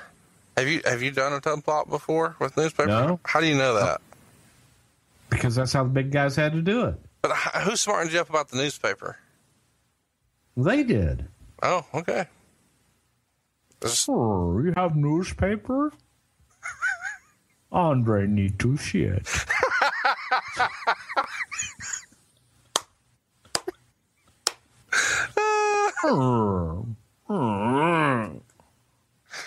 What? Hypothetically, was Andre ever taking a shit when a lady offered to service him with her mouth? Okay, moving on. What? Yes, we've had about enough of you. You're not going to tell that story? No, I'm not going to tell that story. An Andre Blumpkin is ratings. Damn perfect pervert. Tweet at Bruce Pritchard and use hashtag Andre Blumpkin if you'd like to hear the story. And you will be blocked. That's great. I still think that we could get that trending. Hashtag Andre Blumpkin. That ought to be a shirt. How is that not a shirt yet? I guess we were asleep at the wheel. But we weren't asleep at the wheel for episode 12. TNA Wrestling, easily our biggest show to date at that time. It broke all the download records. And it was probably just right place, right time, man. It was a time when TNA was under a lot of scrutiny. There was a lot of controversy going on. Is Billy Corgan going to get control? Is Dixie in or out? What is next for the company? And Bruce pulled no punches. He talked about sending out empty FedExes. He talked about guys not getting paid. He talked about all the mismanagement that was TNA Wrestling. And we even heard a little bit about Vince McMahon's opinion of Samoa Joe. And considering where we are today, it blew my mind, and it will yours too. Samoa Joe. This is where we're playing the word association. Joe. Monster. He was in Ring of Honor, did a phenomenal job in Ring of Honor, was huge. Huge. And Joe. Kind of interesting, you know, I don't know that people really think about this, but he starts wrestling with John Cena in California. Their careers split. Cena goes and does the developmental deal. Joe goes and becomes Ring of Honor champ, has tremendous success, gets signed to TNA. And when he's at Ring of Honor, Joe joins a guy named CM Punk. They have a tremendous series of matches in 2004. They split again. Punk chooses developmental. Once again, Joe picks TNA. Joe wasn't offered. I mean, it wasn't like he had a choice. I'm just saying that their careers path parallel is and weird. went different paths. That Cena becomes a megastar, Punk becomes a really big deal, and seemingly in both cases, it looks like short term Joe has made the better call. He's a big deal in Ring of Honor. He's a big deal in TNA. Look, I'm not going to disparage Ring of Honor, but saying someone is a big deal in Ring of Honor, They're the saying number like 3 I'm promotion. the shift leader at Sonic. Okay. Well, I disagree, but that's cool. Okay. And now Joe is just now really getting a shot, and I hope it's not too little too late. It feels like the TNA thing started off awesome, and then it petered out. Why do you think that is? What do you mean the TNA thing started awesome and petered out? Well, I mean, he was working pay-per-views with Kurt Angle, and then at the end, he's just kind of lost. You can't stay on top forever. And he goes away for 3, 4, 5 months at a time. Okay. I'm just saying, you know, he wasn't in a featured spot the entire. I'm not saying he had to be the champ the whole time, but it didn't feel like he should be featured. Everybody should be in the main event all the time. No, it doesn't work that way. So there comes a time you got to get other people over and you take a rest. How will Joe do in WWE? I hope Joe does well. I think he's got the talent to do it, and he's different. Why wasn't he considered? I'll tell you why he wasn't. I'll tell you why he wasn't considered, because they felt he was a fat Samoan. Well, help me understand. He was out of shape. He looked out of shape. He wasn't the body type that Vince liked, and they felt that, you know, it wouldn't work. There was a period where guys This is a bullshit answer. I'm giving you the truth. You asked me why he wasn't considered. I gave you the exact quote of why he wasn't considered. Because he's a fat Samoan. He looks like a fat Samoan. What the fuck was Umaga? Part of the family. Is that the real answer? Yes, that's the real answer. Holy shit. Okay? So I'm giving you the truth, and you're calling bullshit. See, that's the problem. That's the problem with these fucking assholes that sit behind their little computer screen and go, well, this is me. You realize you're talking about our entire audience when you do that. No, you know what? I love our entire audience, and thank you for listening. I'm keeping it real here. And Joe, to me, but let me tell you something, okay, about Joe. Here's what I liked about Joe. I liked that he was a fat Samoan. Yeah. I liked that he didn't look like everybody else. Right. I liked that he didn't work like everybody else. I'm a fat white guy, okay? So I can relate to him. But he was a badass that you would believe was kicking everybody else's ass. Yeah. It was believable. It is believable. But when you're sitting there and your criteria is, I got to look like an athlete, pal. Okay, he is doing that stuff. But don't you He's making it look good. He is an athlete. And Umaga, larger, still Samoan. Hell of a talent, hell of an athlete. Why is it that, again, he was part of the family, man. So he was just born, because apparently there's like 2 Samoan families. There's the one that The Rock is related to everyone, and then there's Samoa Joe. Right. Yes. Okay. I'm just curious because it seems like around. But I'll give you a real answer. Well, that's a bullshit answer. No, it's okay. Now listen. Truth. In fairness, it is a bullshit answer, but it is the real Vince McMahon answer, and I appreciate that. I gave you the real answer. You gave me Vince. It's not a real answer. I'm sorry. You asked me why he didn't get called up. Why we didn't want him then? Because When he was suggested, it was like, God damn. Same reason that Vince didn't want to meet Cactus Jack back in the day. Yeah. Because he looked like a fat bum to Vince. Let's circle back to something you were really excited to talk about. Signing Chyna. That was a disaster. So as we were recording that intro right there, Silva, you got the giggles. I feel like you've got a good story. Do you have a Samoa Joe story you can share with us? I love Samoa Joe because Samoa Joe is 1, brown, like me, 2, a little on the big bone side, like moi.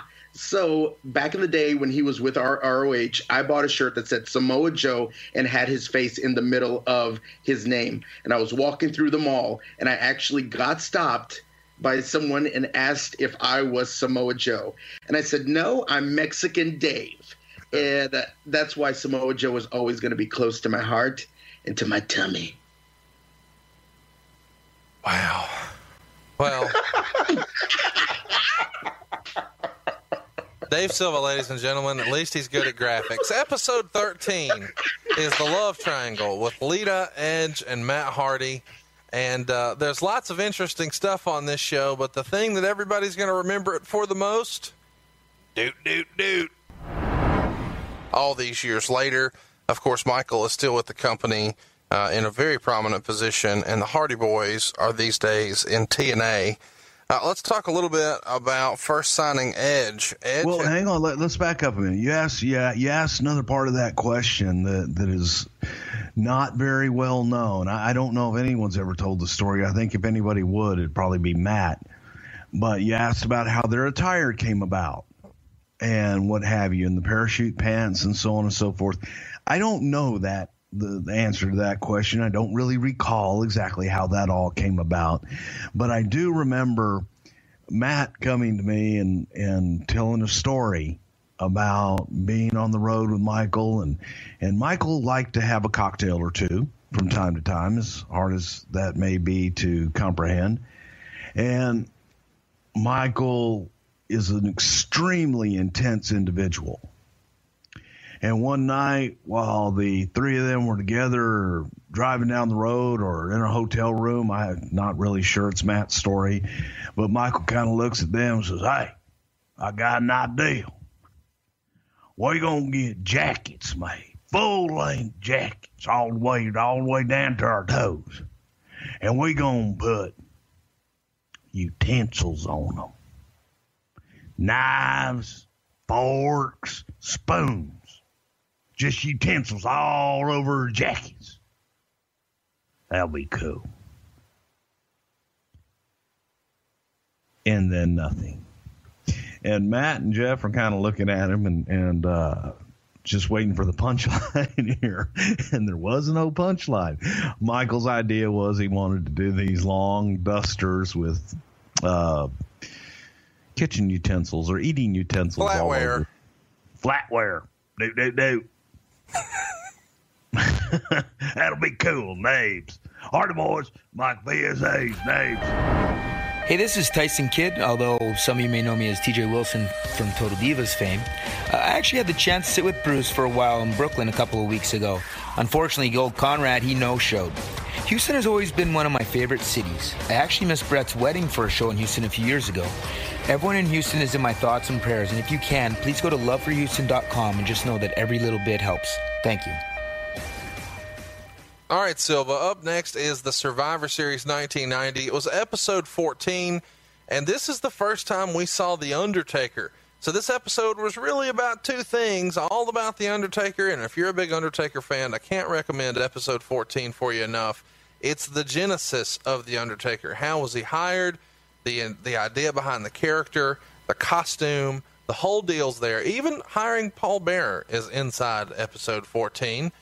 But my favorite part of this episode, and in fact, the 1990 Survivor Series, is the disaster that was the Gobbledygooker. And since the Gobbledygooker was played by a Hispanic, Dave Silva, this feels like it was fitting that this is when I first met you. You photoshopped a Not a Rib t-shirt on the Gobbledygooker, and our love was born.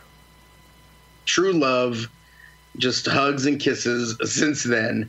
But I knew that Bruce would not commit to this being a rib on Hector Guerrero. So wait, what's Hector's last name? Guerrero. Yeah. With the R. Guerrero. In Alabama, that's Guerrero. Guerrero. Yeah, it Not is. Guerrero. Guerrero. All right, calm down, Michael Cole. Here's the clip from episode 14. Hey, you know the drinking on the show's a rib, right? For everybody that's seen it, you kind of remember the anticipation and the excitement of the eggs starting to crack and the lights coming out. And by the way, the description of what was supposed to happen and what actually happened are two completely different things. Break it down for us. Well, you have to place yourself in a production meeting with Vince explaining that, and then the egg will shake, and as the egg shakes, you start to see the egg crack, and as it cracks, one piece comes off, and then lights come shining through the egg, and then we have like smoke and like fireworks that come through the egg, and then the goddamn thing, it explodes, and all this smoke and flames and everything come out, and then from the shell comes the gobbledygooker. Well, you saw what happened. The egg kind of shook a little bit, and you could see the pre-cut cracks in the egg already. And as the egg started to come apart and the chicken came from the egg, there was the gobbledygooker. And on top of it, you know, we did go over that. This was one thing you asked if we went over things beforehand. We did go over this prior to the event and rehearsed it with Hector. And Hector was a gymnast teacher at the time. He was teaching gymnastics. So he had explained how he could do all these great flips and moonsaults and different things off the ropes and just do some incredible acrobatic flips and what have you with the suit on. Well, once he got the suit on, he was very limited as to what he could do because he couldn't see that well. And the other thing is that when we rehearsed it, I don't remember having a microphone for Gene Okerlund for the initial interview with the gobbledygooker. So Gene was supposed to ask him what his name was, and of course Gene knew what the name was, that he was going to be the gobbledygooker. And Hector, we said, you know, you can't just come out and say the gobbledygooker. You have to sound like, you know, either a chicken or a turkey, like they would gobble, and be, you know, gobbledygooker. But Hector just kind of, you know, went, come here, and it was muddled, and just she couldn't understand a thing that he said. And then finally, Gene said, "What is with all this gobbledygook that you're the what? You're the gobbledygooker? Oh my!" But you could, I mean, it was like a fart in church. You could have heard a pin drop when, well, no, actually, you couldn't have heard a pin drop because people were booing the shit out of it. And so that wasn't enough that we then sent them to the ring and had Hector and Gene dance around for a little while, and Hector do a couple of forward rolls, and then went for his big spot where originally it was supposed to be Hector go up to the top rope and do a big moonsault, which wasn't something that, you know, anybody did back then, and do a backwards moonsault into the ring and land on his feet. But he was uncomfortable doing that with all the gobbledygooker gear that he had on, and just did a forward roll over the top rope into the ring. So, yeah, it was the shits. Were you in Gorilla when this happens? I probably was. I do remember watching it live, just thinking, where is a hole I can crawl into? In my head, Vince is like dancing around to it, kind of bobbing his head and moving his shoulders, and he's trying to get into it because he liked the idea. Do you see Vince when this is going on, and what's his reaction? Well, you were there. Oh, that's what happened? Pretty much, and laughing at Look at him.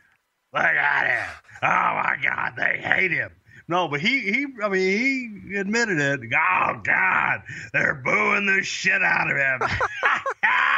Oh my God, they hate him.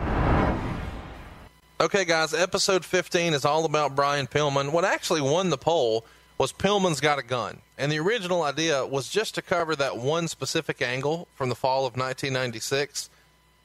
But I decided to just stretch it out and let's cover everything that happened with Brian Pillman in the WWF. And this is actually the first episode where we did extensive research. And by we, of course, I mean me.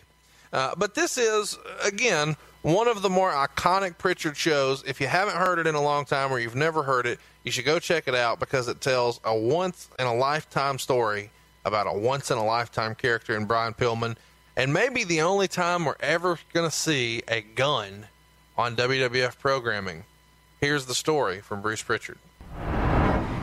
Pillman now has both hands on the pistol, and Melanie is screaming as Austin starts to break the glass on a door around the corner from the room they're in. And then Lawler starts screaming, "Will somebody call the police?"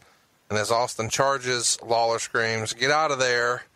Don't. And then we see Pillman stand up with a crazed look on his face and the gun pointed in Austin's direction. And then magically the feed is lost. Somewhere in here, he cursed. No, not yet. Oh, not yet. You're right. No, not yet. So now and then here's the story. Yeah. There. Okay. I'm inside the house. So I'm on the other side of the way that the basement was laid out was where Brian and Melanie were and where the cameras were shooting one way, and they could swing around, they could see the door. And I'm kind of back behind in the room, but I had to hide behind a deal. And we had a bat, and we thought we knew what the hell the glass door was. Well, come to find out, the damn glass is that safety glass. Oh, shit. Oh, shit is right. You ever hit safety glass? No, but it's not easy. Well, it ain't easy, and it makes a horrible, horrible racket. And so when Steve whacked that glass the first time, I'm like, what the hell was that? I thought a gunshot went off. For real. So you're not in the room with them off camera? No, I am in the room. Okay. But Steve's on the outside. Yeah. And Steve's trying to break the door in to come inside. And when he hits it with the thing, it was like, I'm expecting the glass to break and him to be barging inside at that point. Well, the glass doesn't break. And I can hear Steve on the outside kind of with an oh shit.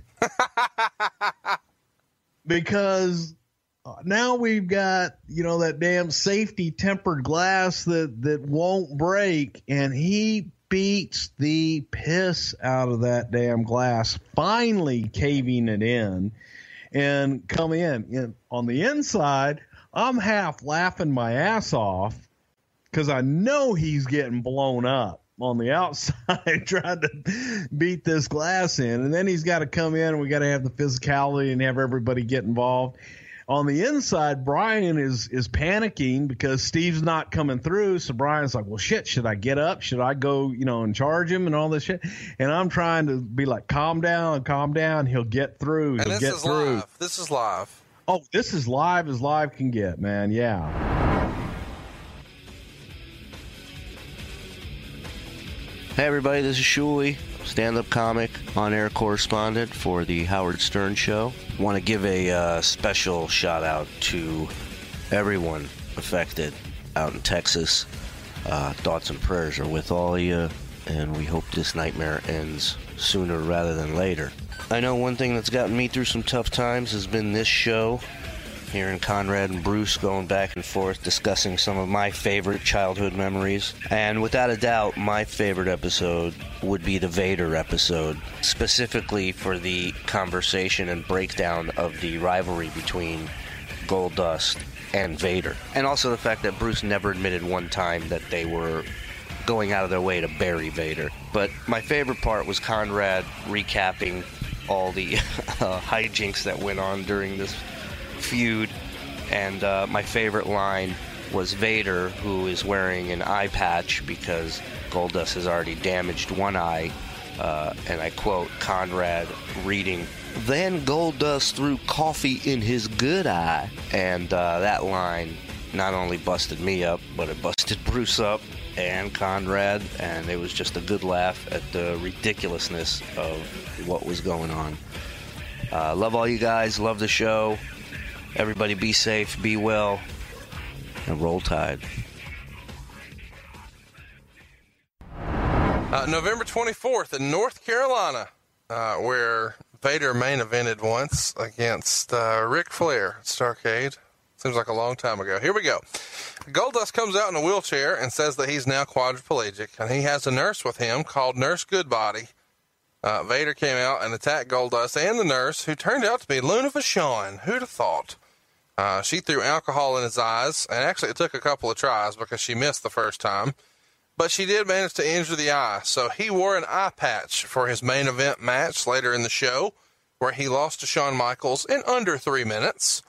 After the match, Jim Neidhart and Triple H took turns beating him until he fell out of the ring, and then Triple H threw coffee in his good eye, and Shawn hit 2 super kicks. Where were the shovels? You know, I wasn't doing extensive creative at this time, and this would have been Vince Russo.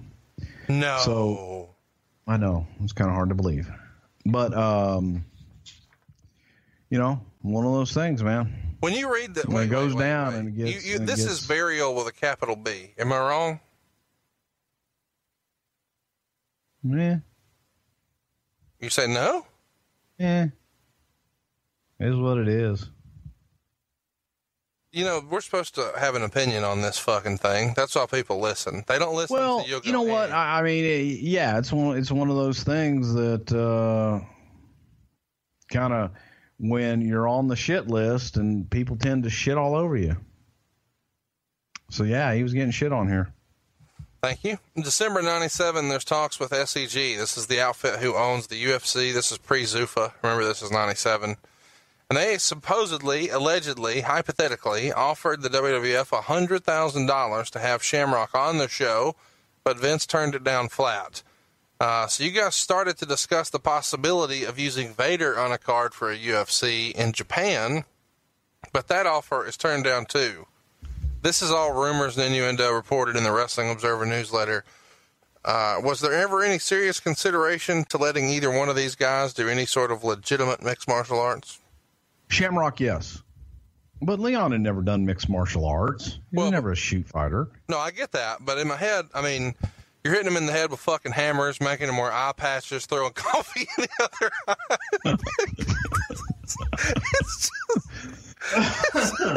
It's like, you know, hey, you want $100,000 to beat this guy? Fucking here you go. But that's what would have happened. So that was a bad investment because, you know. Bad investment. Yeah, we got to have him look strong. You still don't want him to get beat by nobody. He's got to look strong. We're throwing coffee in his good eye. I can't believe you can defend some of this shit, man. This is just, it's, I'm trying to laugh to keep from crying. This is just, yeah, but you got to understand in that instance, that's one of those things. Shamrock was a UFC guy. Shamrock probably could have held his own. But Leon, all that crap would have gotten all over the WWF. Okay, that's true. It's true. It's damn true. All right, hang on for this. This is going to be fun. There's more of this shit. I can't believe it. The December 8th Raw.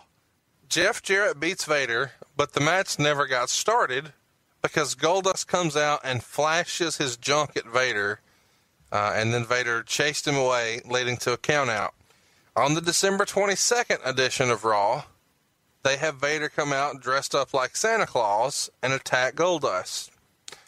At the Goldust-Vader match at the December pay-per-view, In Your House Degeneration X, it was canceled because Goldust had 3 pins put into his hand. So it's delayed. This good stuff. On the 12th of January, you're laughing already, Goldust has a match with Vader on Raw, and in the match, Goldust pulls a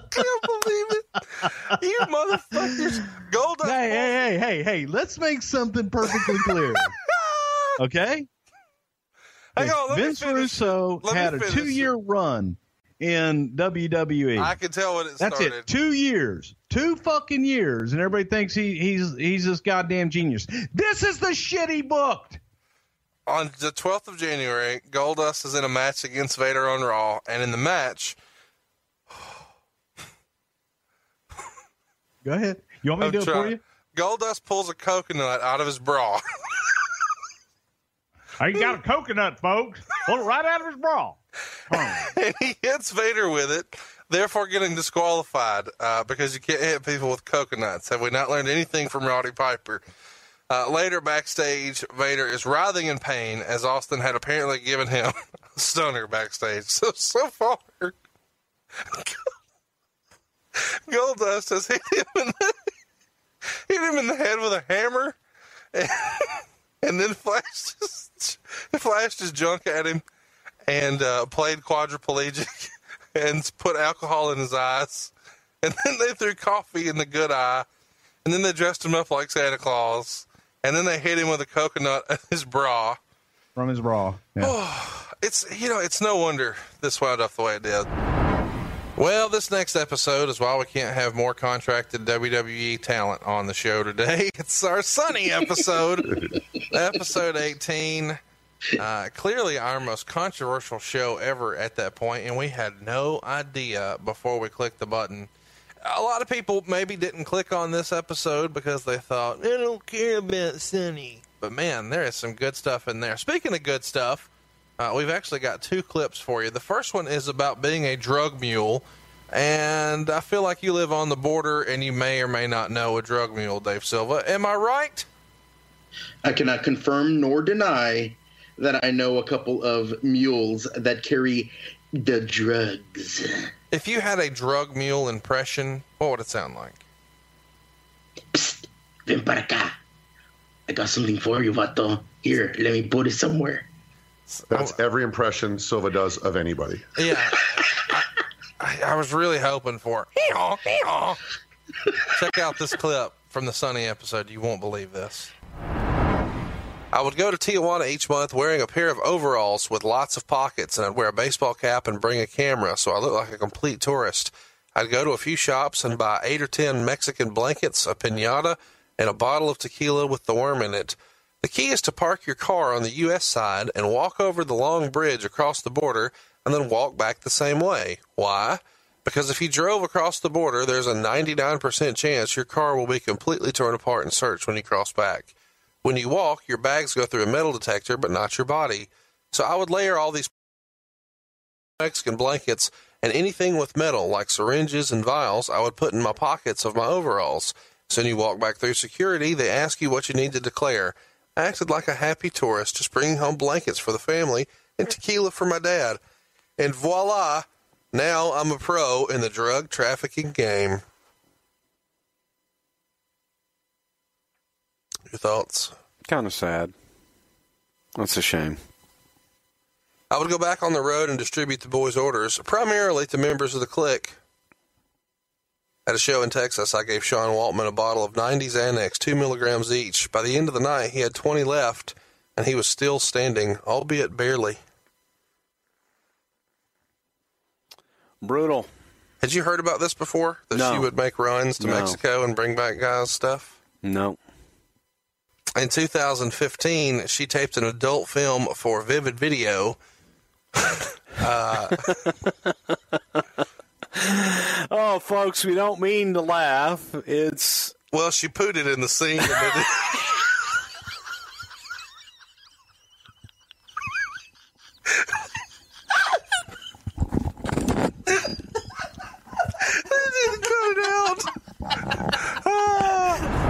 All right, up next is episode 19, and this is the last Monday Nitro from WCW.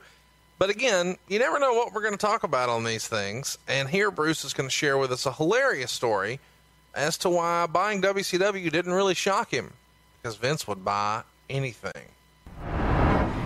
Well, okay, but let me rewind this too a little bit, just so you understand where we come from.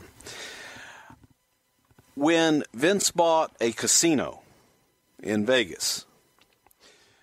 I'm sitting at home and get a phone call. Hey, pal, we bought a casino.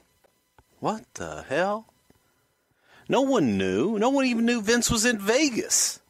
And he went out and bought the damn Debbie Reynolds casino. So there were, a lot of things, at times that weren't discussed. It just happens. Weren't discussed and just happened. And you're sitting there going, did you know that? And everybody's going, did you know that? Did you know that? And he would go off on a whim at times. Obviously, in his mind, he knew what he wanted to do and had a vision. And he did it. And that's the way that Vince operates. So to hear early on, well, yeah, we'll throw out a bid at WCW. You hear those things all the time. When I heard we're going to buy the restaurant there in Times Square, and we're going to have a WWF-themed restaurant. Goddamn, pal, it's going to be the WWF restaurant. It'll be bigger than Planet Hollywood, bigger than Hard Rock. And like, oh, okay, great. Next thing you know, you're doing a grand opening in Times Square, the most expensive property in Manhattan. And so you're shocked constantly, but then you learn how not to be shocked. So it was just kind of another day at the office. Okay, we're going to buy WCW.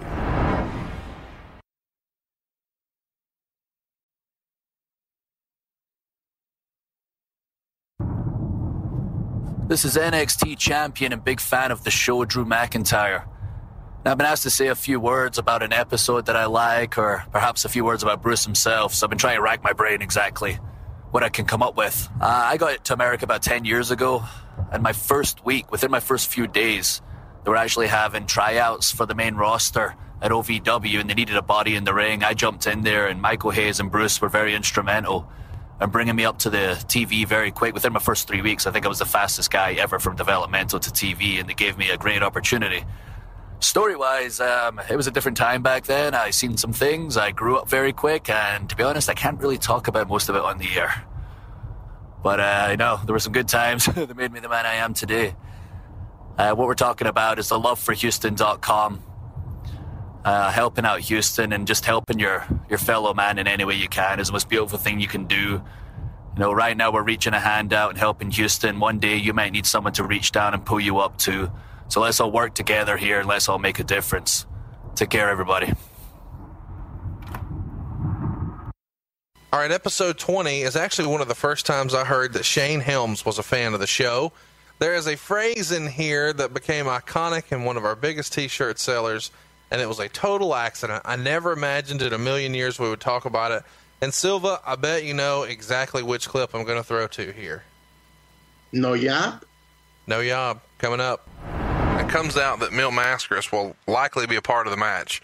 Mil Mascaras was a tag team partner of Jose Lothario 25 years before, and was one of the top draws in the business back then. But by this point, hasn't really been a draw in San Antonio for decades. But Mascaras is a name that even casual wrestling fans might recognize. Do you know whose idea it was to involve him? Would that have been somebody the WWF requests, or can you share anything with us about whose idea that was? Yeah, it was mine, because Mascaras is arguably the second biggest name ever out of Mexico, second only to El Santo.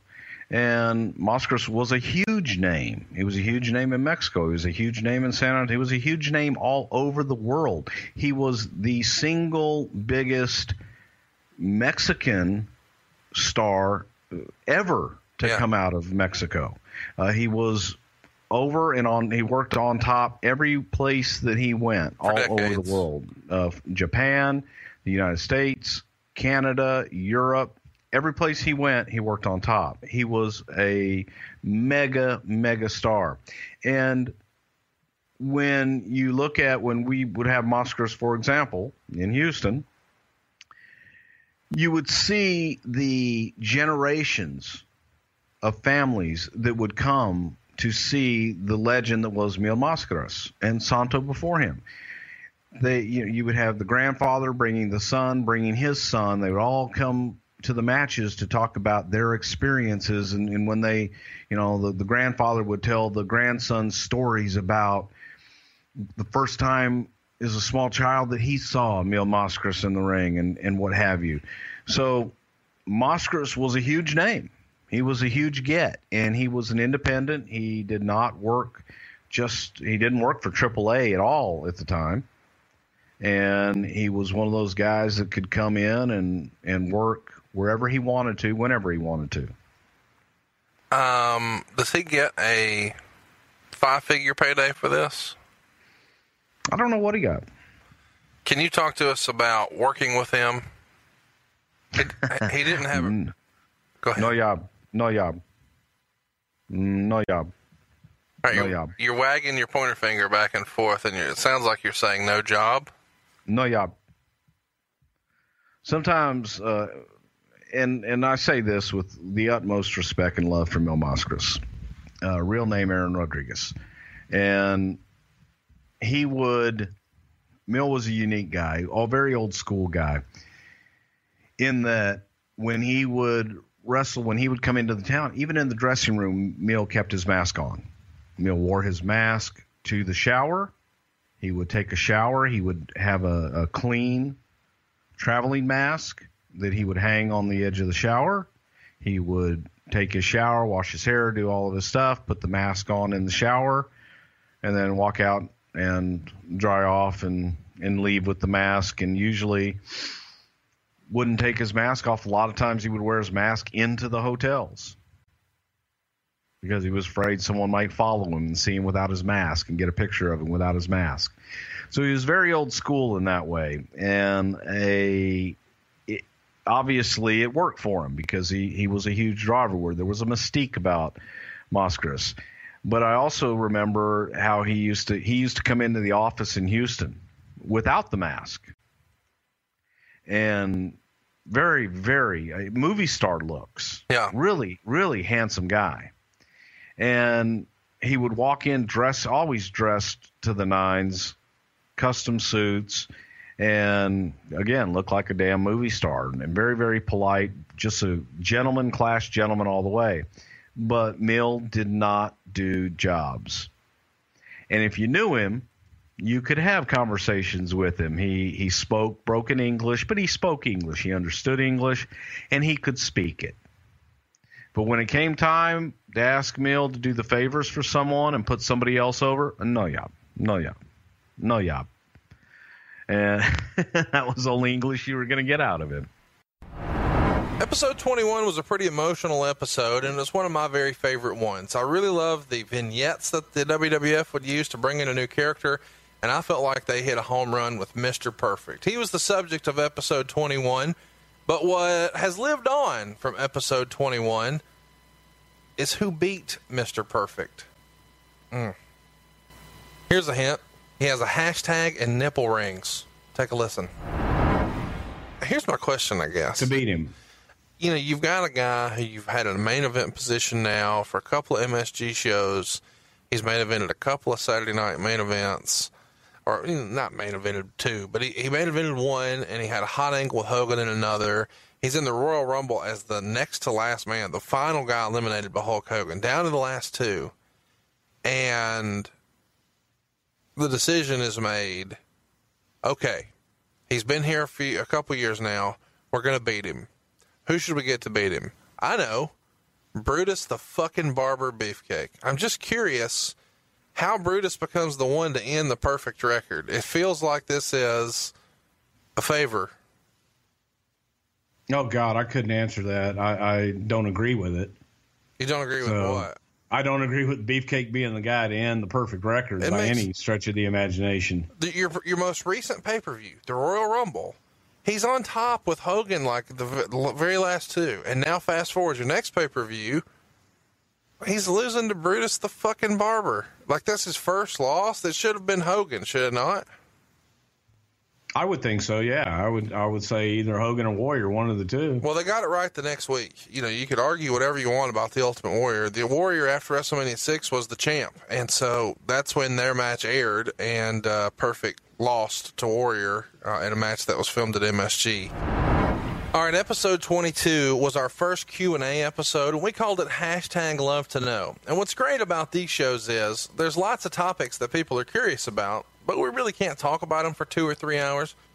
Whether it's Nails or Tom McGee, or, hypothetically, what might it sound like if this cast of characters that Bruce can impersonate ordered lunch?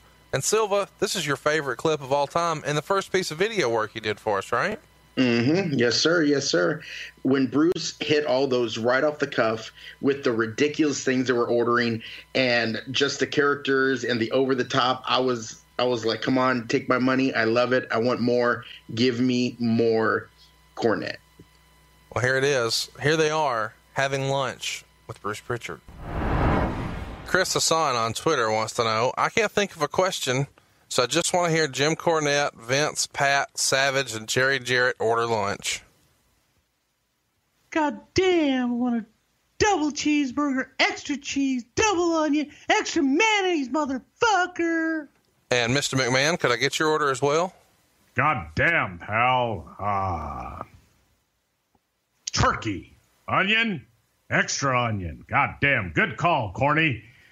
Mustard on whole wheat. And Mr. Patterson? I don't give a fuck. If you got the Italian sub, put a lot of the oil and the vinegar on it. And Mr. Savage? What was that you were having? Yeah, brother, dig it. Give me what he had. Yeah. All right, then. And a cup of coffee. Yeah. Mr. Rhodes, I didn't see you arriving here at the table. As you pull up a chair here, what would you like for lunch, sir? Baby, they got in that nice little pepperoni pizza with a little extra pig snout on the side, baby. Make it a little funky in there with that extra cheese and shit in it on there. Thank you, baby. I love you, darling. Mr. Funky may have ridden here with Mr. Rhodes. What would you like? I'd like a couple of eggs over easy, you sorry bastard. Your mother's a whore. This is getting off the rails here, Mr. Piper, but what would you like? Well, son, there was that I saw down there the other day. I like some pasta. Well, go ahead, just some marinara. Mix it all up in there good. Extra garlic. And last but certainly not least, I don't know, Mr. Jarrett, do you have an idea what you'd like to have? Well, you take some of the chicken, and you take some walnut, and you chop them with the grapes, and then, and you mayonnaise and you mix, and salt and the pepper and, chicken salad, every now and again, as Bruce is telling a story, I start to get excited and I realize, we've got a hit here. And episode 23 is the first time I really realized what we were on to. And when Bruce finished telling the story, I encouraged everyone to pause what they were doing and post on social media that Something to Wrestle is the greatest fucking wrestling podcast of all time. And somehow it spoke into existence because we won an award. And I think a lot of that to this story, episode 23, The $1 Million Man. And this is when Bruce realized who the real $1 Million Man was. I want you to kind of recreate the way Vince would describe this gimmick. Well, hang on. Let me try and do this a different way. Vince and I at this time are making a lot of trips back and forth from New York to Houston, trying to shore up everything between the WWF and the Houston wrestling office. And Vince has pitched, the $1 Million Man gimmick. We have started to produce the vignettes, what have you. And have I told the story about the guy smoking in first class on the show yet? No, you have not. Okay. Then let me tell it to you that way. Yeah, do it. Where the light bulb went off on me and I truly got the $1 Million Man and the whole feeling behind it. So this is back 1987. There was still smoking on planes. The first class section sometimes would only be the first row or be 2 rows. The first row would be non-smoking. The second row would be smoking. So go figure. And Vince is notoriously anti-smoking and hates cigarette smoke and doesn't like cigarettes anywhere around him, what have you. And we're flying back from Houston back to New York. We are seated in seats 1A and 1B in first class. That is a non-smoking section. However, seats 2A and 2B directly behind us is smoking. And as we take off and they clear whatever altitude they clear, the no smoking sign turns off in the cabin, and in the sections where you're allowed to smoke, now you can light up. And we're flying along, and the guy sitting back in 2B takes his cigarette out, lights a cigarette. And he starts to smoke his cigarette, and Vince turns around and goes, "Hey, pal, I'll give you $100 to put that cigarette out." And the guy says, "No, man, I'm good. You know, I want to have my cigarette. You know, I'm in the smoking section. I want to have my cigarette." "Give you $200, pal. Put the cigarette out." The guy keeps smoking. Just says, "Look, I want to have my cigarette. Okay, you know, I'm fine. I paid for this." He goes, "Give you $500, pal. Put the cigarette out. All right." You know, the guy says, "Hey, man, I paid for my seat. I just want to smoke my cigarette." He goes, "I'll pay for your seat, and I'll still give you another $500. Just put the cigarette out." And the guy finally just puts the cigarette out, and Vince is peeling off hundreds to give this guy money for putting his cigarette out. And I just looked down and go, "Oh, fuck, man. You are the $1 million man." And that's when it all clicked on me, because it was, you know, everybody's got a price, pal. Goddamn. Doesn't matter. Everything's for sale, and everybody's got a price for the $1 million man. You understand now? And it clicked. But that was Vince in real life. I mean, that was real life shit that, I mean, actually fucking happened. I want everybody to pause the show right now and post on social media that Something to Wrestle With is the greatest fucking wrestling podcast of all time. And it's because of stuff like that. Where else are you going to get that? Hit the subscribe button. Leave us a review. Yes, I'm plugging us right in the middle of a great story, because you're not going to get that anywhere else. Thank you for sharing that, dude. That was awesome. So Bruce's impressions have got him a long way here on the podcast, but once upon a time, they got him in a little bit of hot water with Rick Rude. You don't want to miss this story about when Dusty Rhodes left a message for Rick Rude. It's from episode 24, all about ravishing Rick Rude. So at this point, there's someone in the car, and they make a suggestion, say, well, goddamn, I got the WCW direct line list. I got all their home phone numbers. I got all their direct lines. We just call their direct lines. What if Dusty called Ted Turner? Yeah. Dig it. So we got the list and started calling people in CNN Tower. And Dusty started leaving messages. Teddy, baby, it's a dream. Listen, I got some big ideas, baby. Gonna need a little more money. But when I get in tomorrow, you and I need to get together and, you know, hibernate and talk about some issues. And might have called Jack Petrick and left all kinds of messages.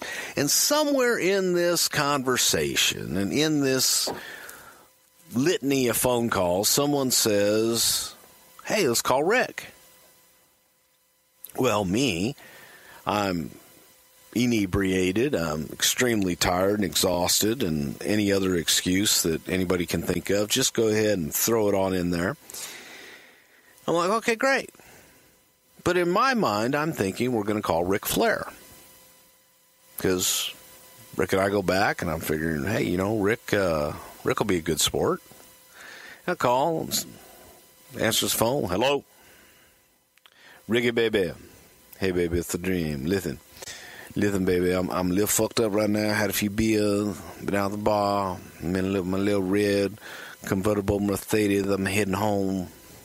this Shelly and everybody, but I got an idea I want to run by you. So how about you come on into the office in the morning, but I need you to get there early before anybody else. All right? I don't want anybody to see you.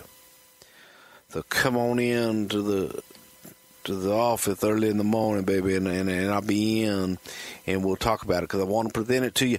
I'm a little fucked up right now. Had a few beers. I want to present it to you in person and see the look on your face when I tell you this idea. All right, Dream. I'll see you in the morning. All right, baby, listen, don't tell anybody about this. Don't talk about this at all. I'll just see you in the morning. We'll talk. I'll pitch you this idea. You're going to love it. By the way, you're going to love it, baby. It's going to be great. This is awesome. Oh, God, this is the best lightning bolt hit, man. Just a shoom out of the sky. And I said, oh, this is it. So I'll talk to you in the morning, baby. Get you some rest, all right? So this happens, and don't think nobody talks about it. Nobody says anything about it.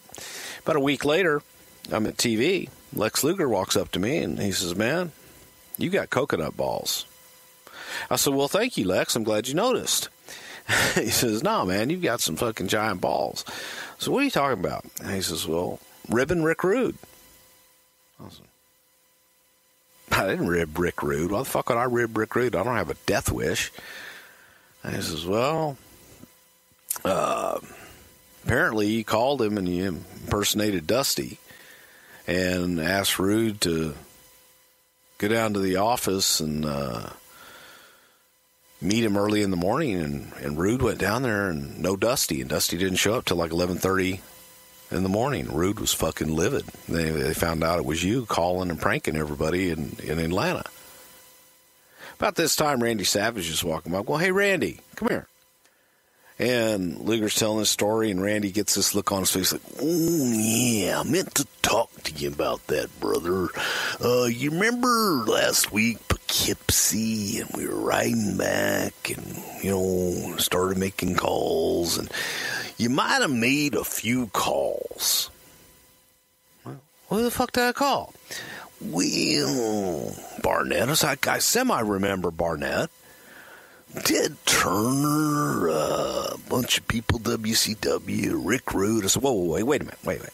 I actually called Rick Rude?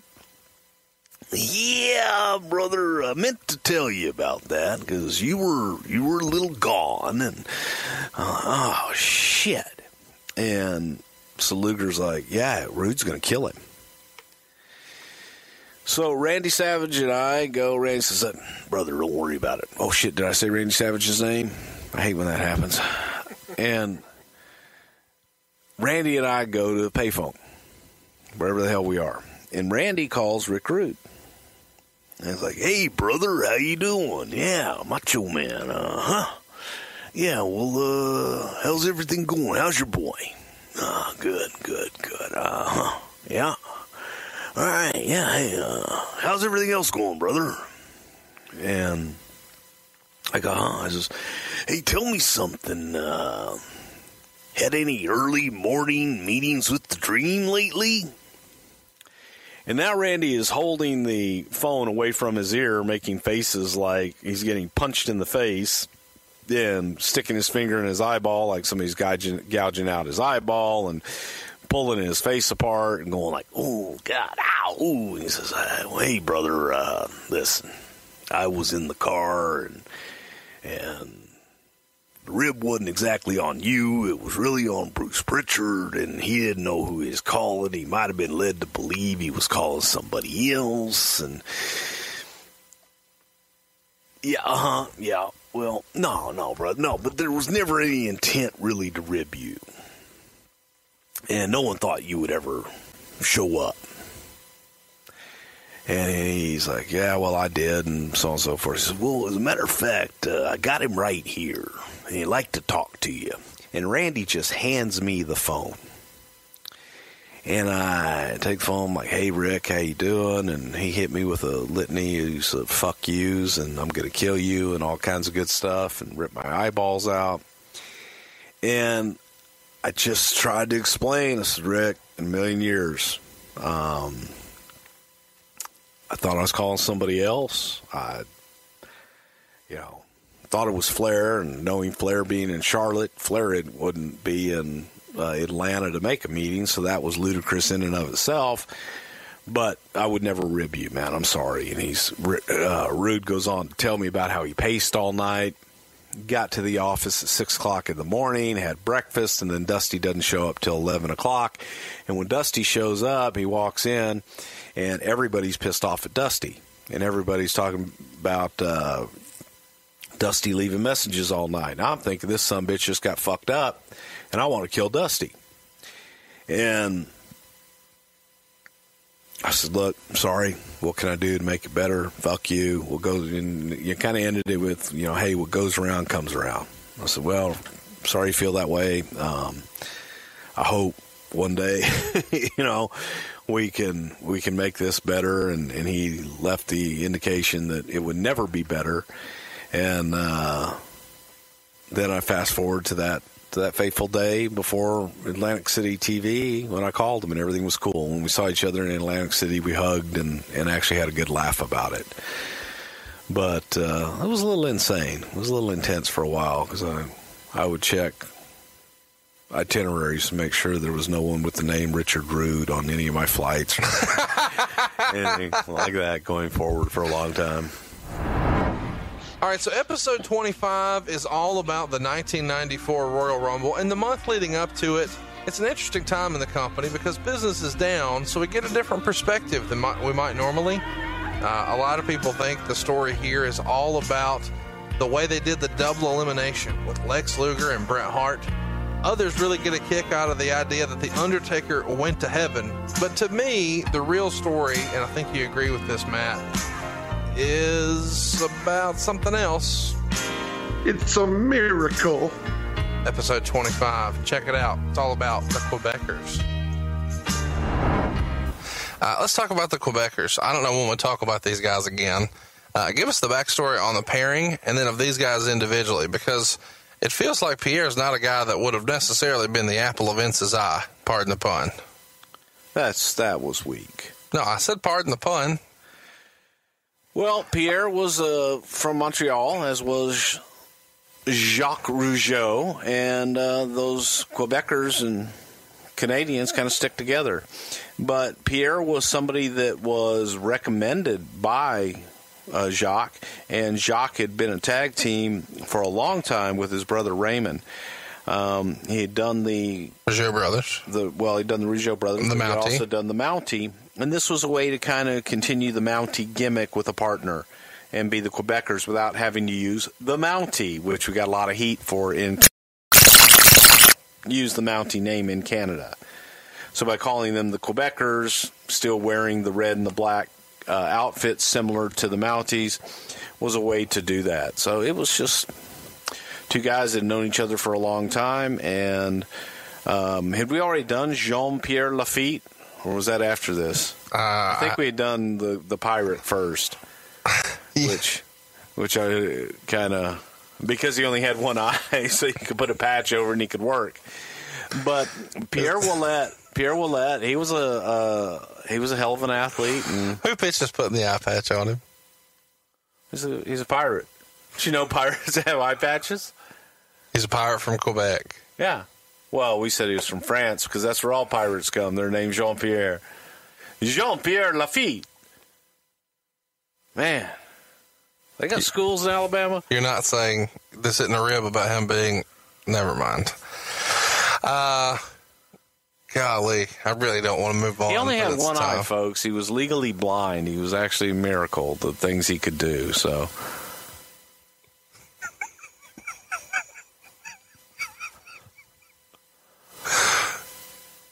Go ahead. What about Raven? No, you just said this guy can do. What about this guy's a miracle? He's one eye, so he's a goddamn miracle. This is well, no, he was legally blind. He can still I don't know what the hell. Yeah, he can still wrestle with one eye. Try it sometime, okay? Stan Hansen's been doing it with no eyes for 40 years. Good point. Okay, I retract my statement. He's a miracle. He's a miracle. If I had only been practicing, I could have healed his ass. You are healed. When we watched this show the other day, you made a comment about something he could do. He could catch a ball. He could. Go try catching the goddamn baseball with one eye. Oh, it tickled me to hear you try to sell that to me as being this big miraculous deal. It was. It's a miracle.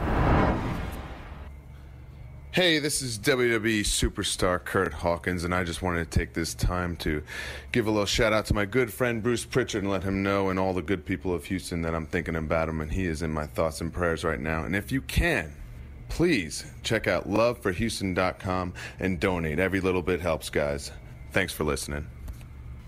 All right, episode 60, the very best part of the Razor Ramon episode was the Hakushi story.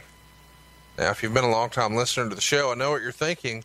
There wasn't a fucking Hakushi story there. You're right, and it's Matt Coon's fault. Boo. Matt, Here we go. Matt, you have to agree the Hakushi story was the funniest thing on the show, right? Now that I've listened to it, I do have to admit that the Hakushi story was the funniest story on the show. However, I do not believe I deserve to have 500 people chanting F Matt Coon at the Gramercy. I disagree. I think the entire world needs to chant F Matt Coon when they hear this Hakushi story that you should have heard on episode 60, Razor Ramon. Did anybody have a problem working with Hakushi? I hope we spend more time talking about him at some point in the future, but can you give us anything about Hakushi's run in the WWF? Hakushi, the first time that I ever heard the name Shinsuke. I guess I'm saying that right. Is that how you say it? No. How the hell you say it? Well, I called him Shinsuke. It's Jinsei Shinzaki. Okay, well, whatever. We called him Hakushi. But J.J. Dillon had been enamored with this whole Hakushi gimmick in the tattoos when J.J. had gone over for a Japanese tour. And it's funny how certain guys stand out for certain things. And what we loved about Hakushi originally was how he walked the ropes like The Undertaker. Right. And JJ just sang his praises from the mountaintop, which rightfully so. Hakushi was a great worker. And in my opinion, a main event guy and super, super talent. But in our head, we're thinking with all the tattoos and this unique look, what a great opponent for The Undertaker. Right. So when we brought him in, we're all thinking that he's much bigger than he actually was. Sure. And then he shows up and Vince sets eyes upon him and he's so small. Hakushi wasn't really small, but he was small in comparison to The Undertaker. Because most people are small in comparison. He's like to 5'11", like 230 something pounds. Right. So we automatically kind of shifted Hakushi to Bret Hart and thought, well, you know what? He's a good worker and he can be a foreign menace to kind of go with Bret. But I don't know that Bret ever really saw Hakushi in his league. But Hakushi was another one. He was a great talent. We had him for, I don't know, I think we did a year visa on him. So we knew that we kind of had him in and out at a certain time. We could only do so much and just kind of figured we'd get as much out of him as we could. I've got a few of my old school wrestling friends, and they think the Hakushi gimmick could have been so much more than it actually was. They're big fans of his. Well, if we had him and we knew that we had him for a longer period of time, you definitely could have invested a lot more in him. But we knew that he was coming in and leaving due to visa issues. So we had a short-term visa on him. And it's funny, some guys, man, they can come in no problem with immigration. Others, it's a major issue. And for whatever reason, his was a major issue. What can you tell us about his manager, Shinja? Oh, Sato, Mr. Sato. And Sato, he's the one that they came up, and Undertaker does probably the best Sato imitation of anybody. But Sato, no matter what would happen, the guys used to like to rib Sato a lot. And Sato had this white makeup. It was kind of like clown makeup that he would put all over his face. It was very... How would Dusty describe it? It was very kabuki-ish, baby. Very, very, very kabuki-ish, a little bit. And the boys used to take the makeup out, and they would put in pancake mix, not like, pancake powder, but they would put in pancake mix. And Sato would go through, and he would go to put his makeup on. Somebody put a pancake in my make. I'm gonna tell JJ. And that was the Undertaker imitation of Sato. I'm gonna tell JJ. But Sato was a great worker back in the day, man. Oh, mark the time, kids. It took me like nearly 2 hours, but I finally got a good story out of Bruce. You've saved the show single-handedly. Maybe I call it JJ and I tell him they are reaving Sato again. How long did it? That's a very kabuki. Is it true that Hakushi translated means white master? Fuck if I know, really? I don't know. I'm just wondering. Fuck you made that up. Liar, liar, pants on fire. Oh, in your Google machine. I'm not going to. I thought it was a. Seriously, you know what I thought Hakushi meant? What? I thought it was a kabuki warrior. Okay, turns out maybe that's just BS. Maybe it means white paper. Ooh, here's a white paper. Who put the? Do I need a Sato mask? Yes. Oh, baby, I tell you, JJ. I mean, we got to do a shirt for that. Let me ask you this: yeah, like a pancake box or Mrs. Buttersworth with the kabuki paint with Sato's face on. Yeah. What about the tattoos? Did he put those on himself? Or did he have somebody else put them shits on? Well, he had to have somebody else put them shits on his back, but he did all the rest of them. I mean, how do you do that? You got like a fucking. In my head, there's like a guy with like a paint roller.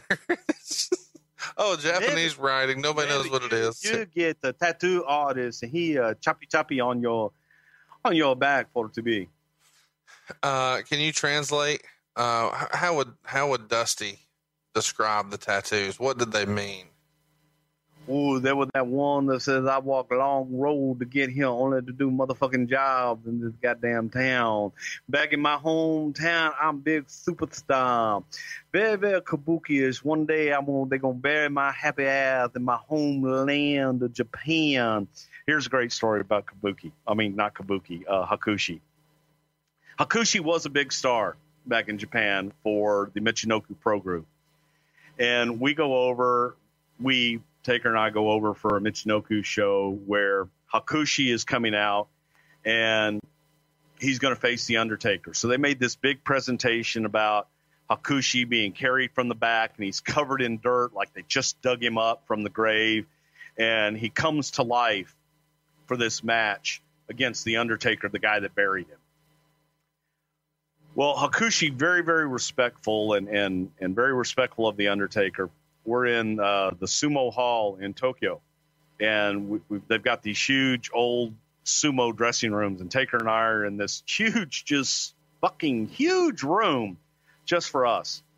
And Hakushi makes his way over through the back hallways and comes in and bows and pays his respects to The Undertaker. And he starts, maybe I talk about match now with you. And he reaches into his pants and pulls out like 10 pages of notes, all written in Japanese. And Taker just looks at him and he starts to go through all of his stuff. And Taker just kind of looks at him and says, maybe we just call it out there. And poor Hakushi's face just went blank. But Taker took really good care of him. But it was so funny. He pulls out all these, and I mean, man, front and back, all written in those Japanese characters. And he starts reading through it in his broken English, And he gets about the third page, and Taker's like, yeah, it's okay. We'll call it in the ring. A nice little note you got there.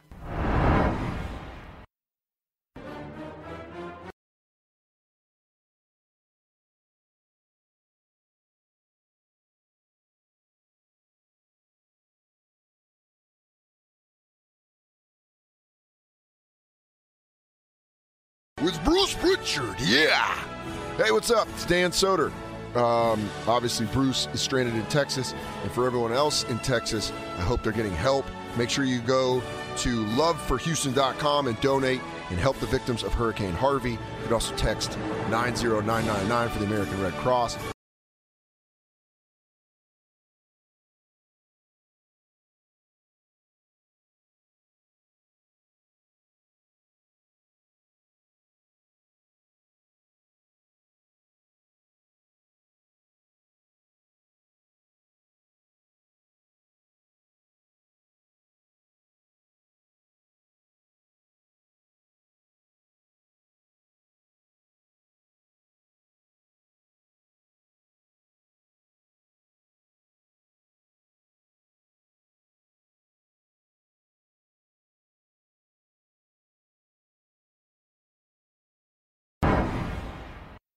Let's get to, I don't remember who asked this one. What the heck was the Warrior bleeding during the Papa Shango promo?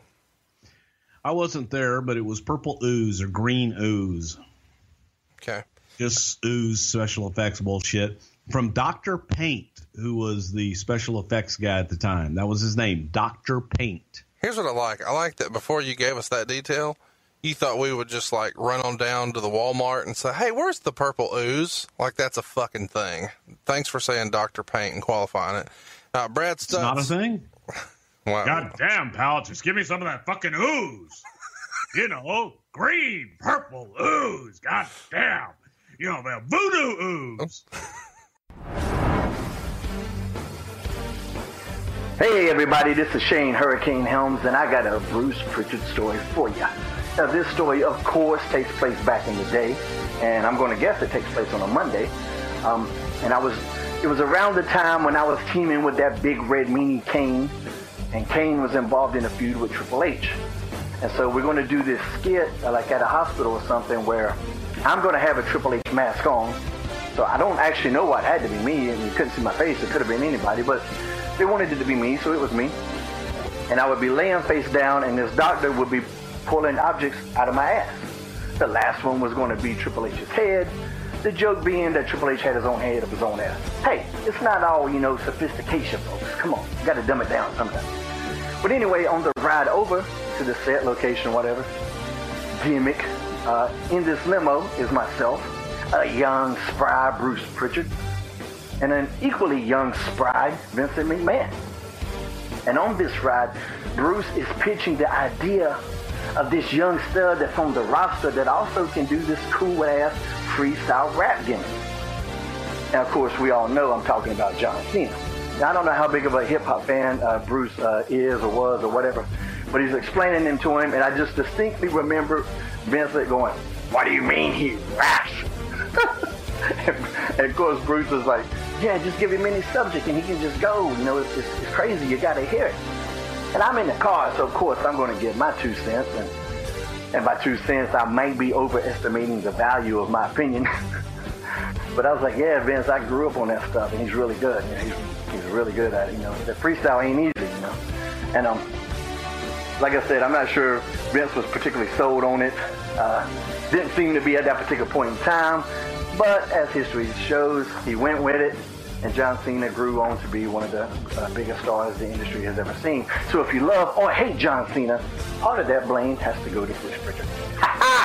Anyway, Bruce, I love you, man. Stay safe down in Houston. From the good hurricane, I hate to hear about all the damage from one of these bad hurricanes. So everybody stay safe. Everybody stay safe. Let's raise some money for the city of Houston and get that city back up on its feet. Love you guys. And here's an Easter egg for you. A never-before-heard clip from the early days of Something to Wrestle with Bruce Prichard. Once upon a time, Bruce and I taped a series of what we called pilot episodes, just to get familiar with each other and sort of nail down our chemistry and our format. One of those shows was around the 1993 Survivor Series. Jerry Lawler was embroiled in a huge feud with Bret Hart and the entire Hart family. But who were supposed to be Jerry Lawler's knights? There's been lots of rumor and innuendo about what really happened.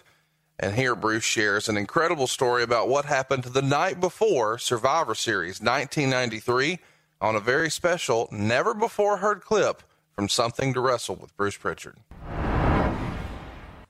And we had the match, and the match What was the came off plan? great. All right, you were saying there were Okay. supposed to be guys. It was Greg the Hammer Valentine. Who else? Well, it was. This is the big one, and this is kind of what people don't know. We actually played around with having one of the Hart brothers be one of the knights. But would people at home have known that, or I mean, the commentators would have had to sell that, right? Oh, without a doubt. And I mean, Neidhart was bannered about being one of the knights. That'd have been huge. You know, things like that. The guys that, when you look at Greg Valentine's, kind of hard to disguise. Yeah. Put him in a mask. You got blonde hair sticking out the back of it. He stands like he stands and walks like he walks and hits elbows like he hits elbows. You go, that's Greg Valentine. Yeah. Neidhart, you look at him with the gut, with the everything. That's Neidhart.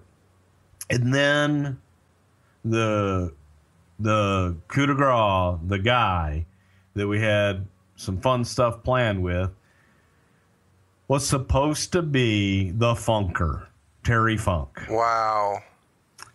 And we brought everybody in because the brothers hadn't worked, with the exception of Bret and Owen. They hadn't worked in a while. And you had Keith and Bruce, and we just wanted to know what we had. So brought them all into Stamford ahead of time. The Survivor Series, I believe, was in Boston.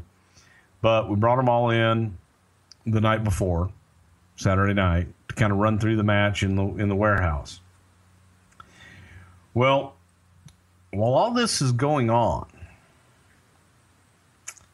I wasn't there. But somehow, someone, I'm not going to mention Bret's name, but as the story goes, we had an idea to take the masks off the guys to reveal who they are. Sure. And the first one was going to be Terry Funk. And it was a deal with Bret putting him in the sharpshooter and all these things. And as the match was laid out, so on and so forth, and this took place at the bar after the fact. So everybody's staying at the Sheraton in Stamford, and apparently Bret and Terry get off in a corner. Bret says, well, they've got this idea. They want to unmask you and then talk about, hey, that's Terry Funk and all these things. Well, apparently that, I don't know that anybody knew it then, but it didn't really go over that well with Terry Funk. So while I'm getting up the next day. What didn't he like about it? Do you know? I think he liked the idea of doing the match under the mask and people guessing that it's Terry Funk, but not unmasking him and say, oh, that's Terry Funk, and he just tapped out to the sharpshooter. I don't really know to this day. Okay. So next day I'm getting up to make the drive up to Boston. Come downstairs after taking a shower and so on and so forth, and I notice there's a message on my phone answering machine. We had phone answering machines back in that day. Sure. So the red light's blinking. The red light's blinking. And it's a message from Terry Funk. Can I guess what it said? You can. My horse was sick. Exactly. Pritchard, I love you, but I've got to go home. My horse is sick. And I'm like, what the hell? So then along the lines, either Bret called Pat or Pat called me. Somehow we all get it. And Terry had folded up his nice little Knights outfit and had left it outside of Bret's door with the same note. Gotta go. My horse is sick. Wow. And so the Terry Funk is one of the Knights at Survivor Series. Never happened. So that was sad for me because I love Terry Funk. The night before the show? The night before the show.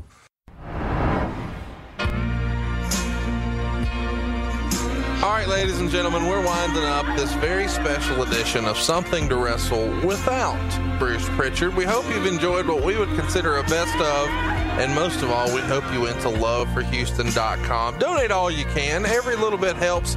And, of course, 100% of your donation is tax deductible and goes directly to the Red Cross as we are trying to rally the troops together for this Hurricane Harvey relief. We can't say enough nice things about the state of Texas, the city of Houston, and Bruce specifically, but you guys have made this show possible. We appreciate your continued support. If you haven't already, go ahead and make a donation. Loveforhouston.com, and be sure to check out our exclusive new t-shirt over at brucepritchard.com. It's in the shape of Texas. There's a little heart right over Houston. And again, 100% of those proceeds go to the cause as well. Thanks as well to everybody who pitched in on this show. We had lots of love from the wrestling community. All the big names, a who's who of wrestling, if you will, managed to come together. This is almost like wrestling's version of We Are the World. And our world of the Prichard Show wouldn't be complete without the great influence of Mr. Matt Coon, who makes us sound good every week, and, of course, Dave Silva, who makes us look good. Dave, I really appreciate you coming on, and I hope that your herpes or your whooping cough or whatever has got you under the weather today doesn't keep you down for long. I appreciate that, Conrad. But first off, I just want to say, being a proud Texan, I couldn't be prouder with the way that we all come together and help one another during this terrible time. My heart goes out to all those that have lost loved ones and that are struggling through the floods right now. You know what? We can come together. We can make a difference. We can make a change. Loveforhouston.com. Any change you have, any dollars in your pocket makes a huge difference for all those folks over there. And I know Bruce is doing what he can over there even tonight. As we do this podcast, he's making a difference. So I just want to thank you for having me on today and for letting me be a part of this best of. Well, we're glad you're a part of the show every single week. And if you get a chance to come to a live show, you'll get a chance to meet with us to all these shows. And we really appreciate all of his contributions. And you said something great there about us all coming together. And I want to mention, as JR said earlier in the show, thoughts and prayers are nice, but these folks need just practical items. They need cleaning supplies. They need bathroom supplies. They need clothes. They need water. They need food. They need shelter.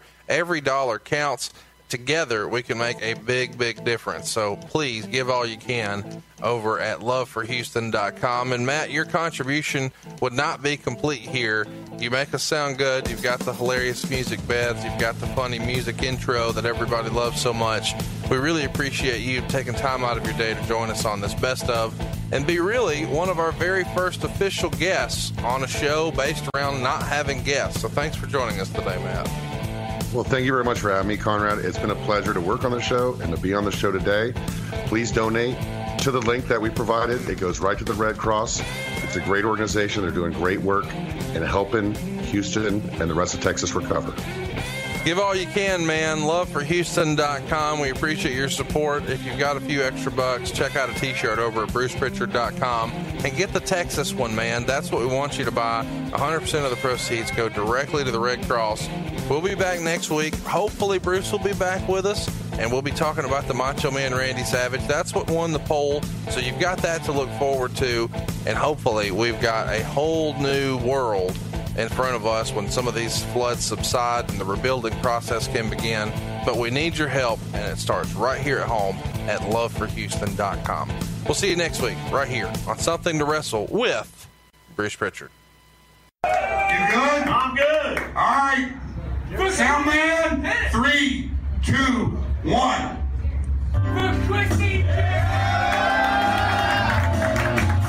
guys better get ready to sing along. It's all about you.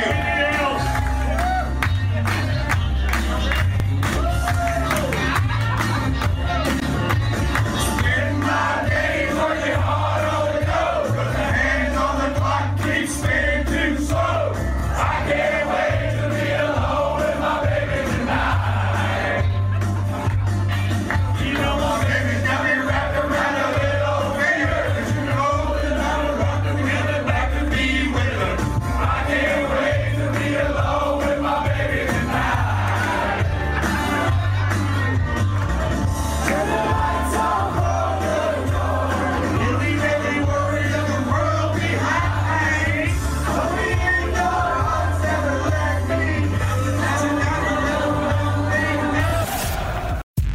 John brings his skewed sense of humor. Jeff brings tips to cut strokes off your next round. Together, it's those weekend golf guys. They'll pay a lot of money to PXG and Titleist and Callaway and on and on and on, right? How many yards do you think you're going to pick up with that extra driver? I think I can get an extra 5 to 10. What if I give you 15 to 20? You pay me more. Jeff Smith teaches on the sliding scale. Those Weekend Golf Guys, the podcast, part of the Believe Network. Just search BLEAV on YouTube or wherever you listen.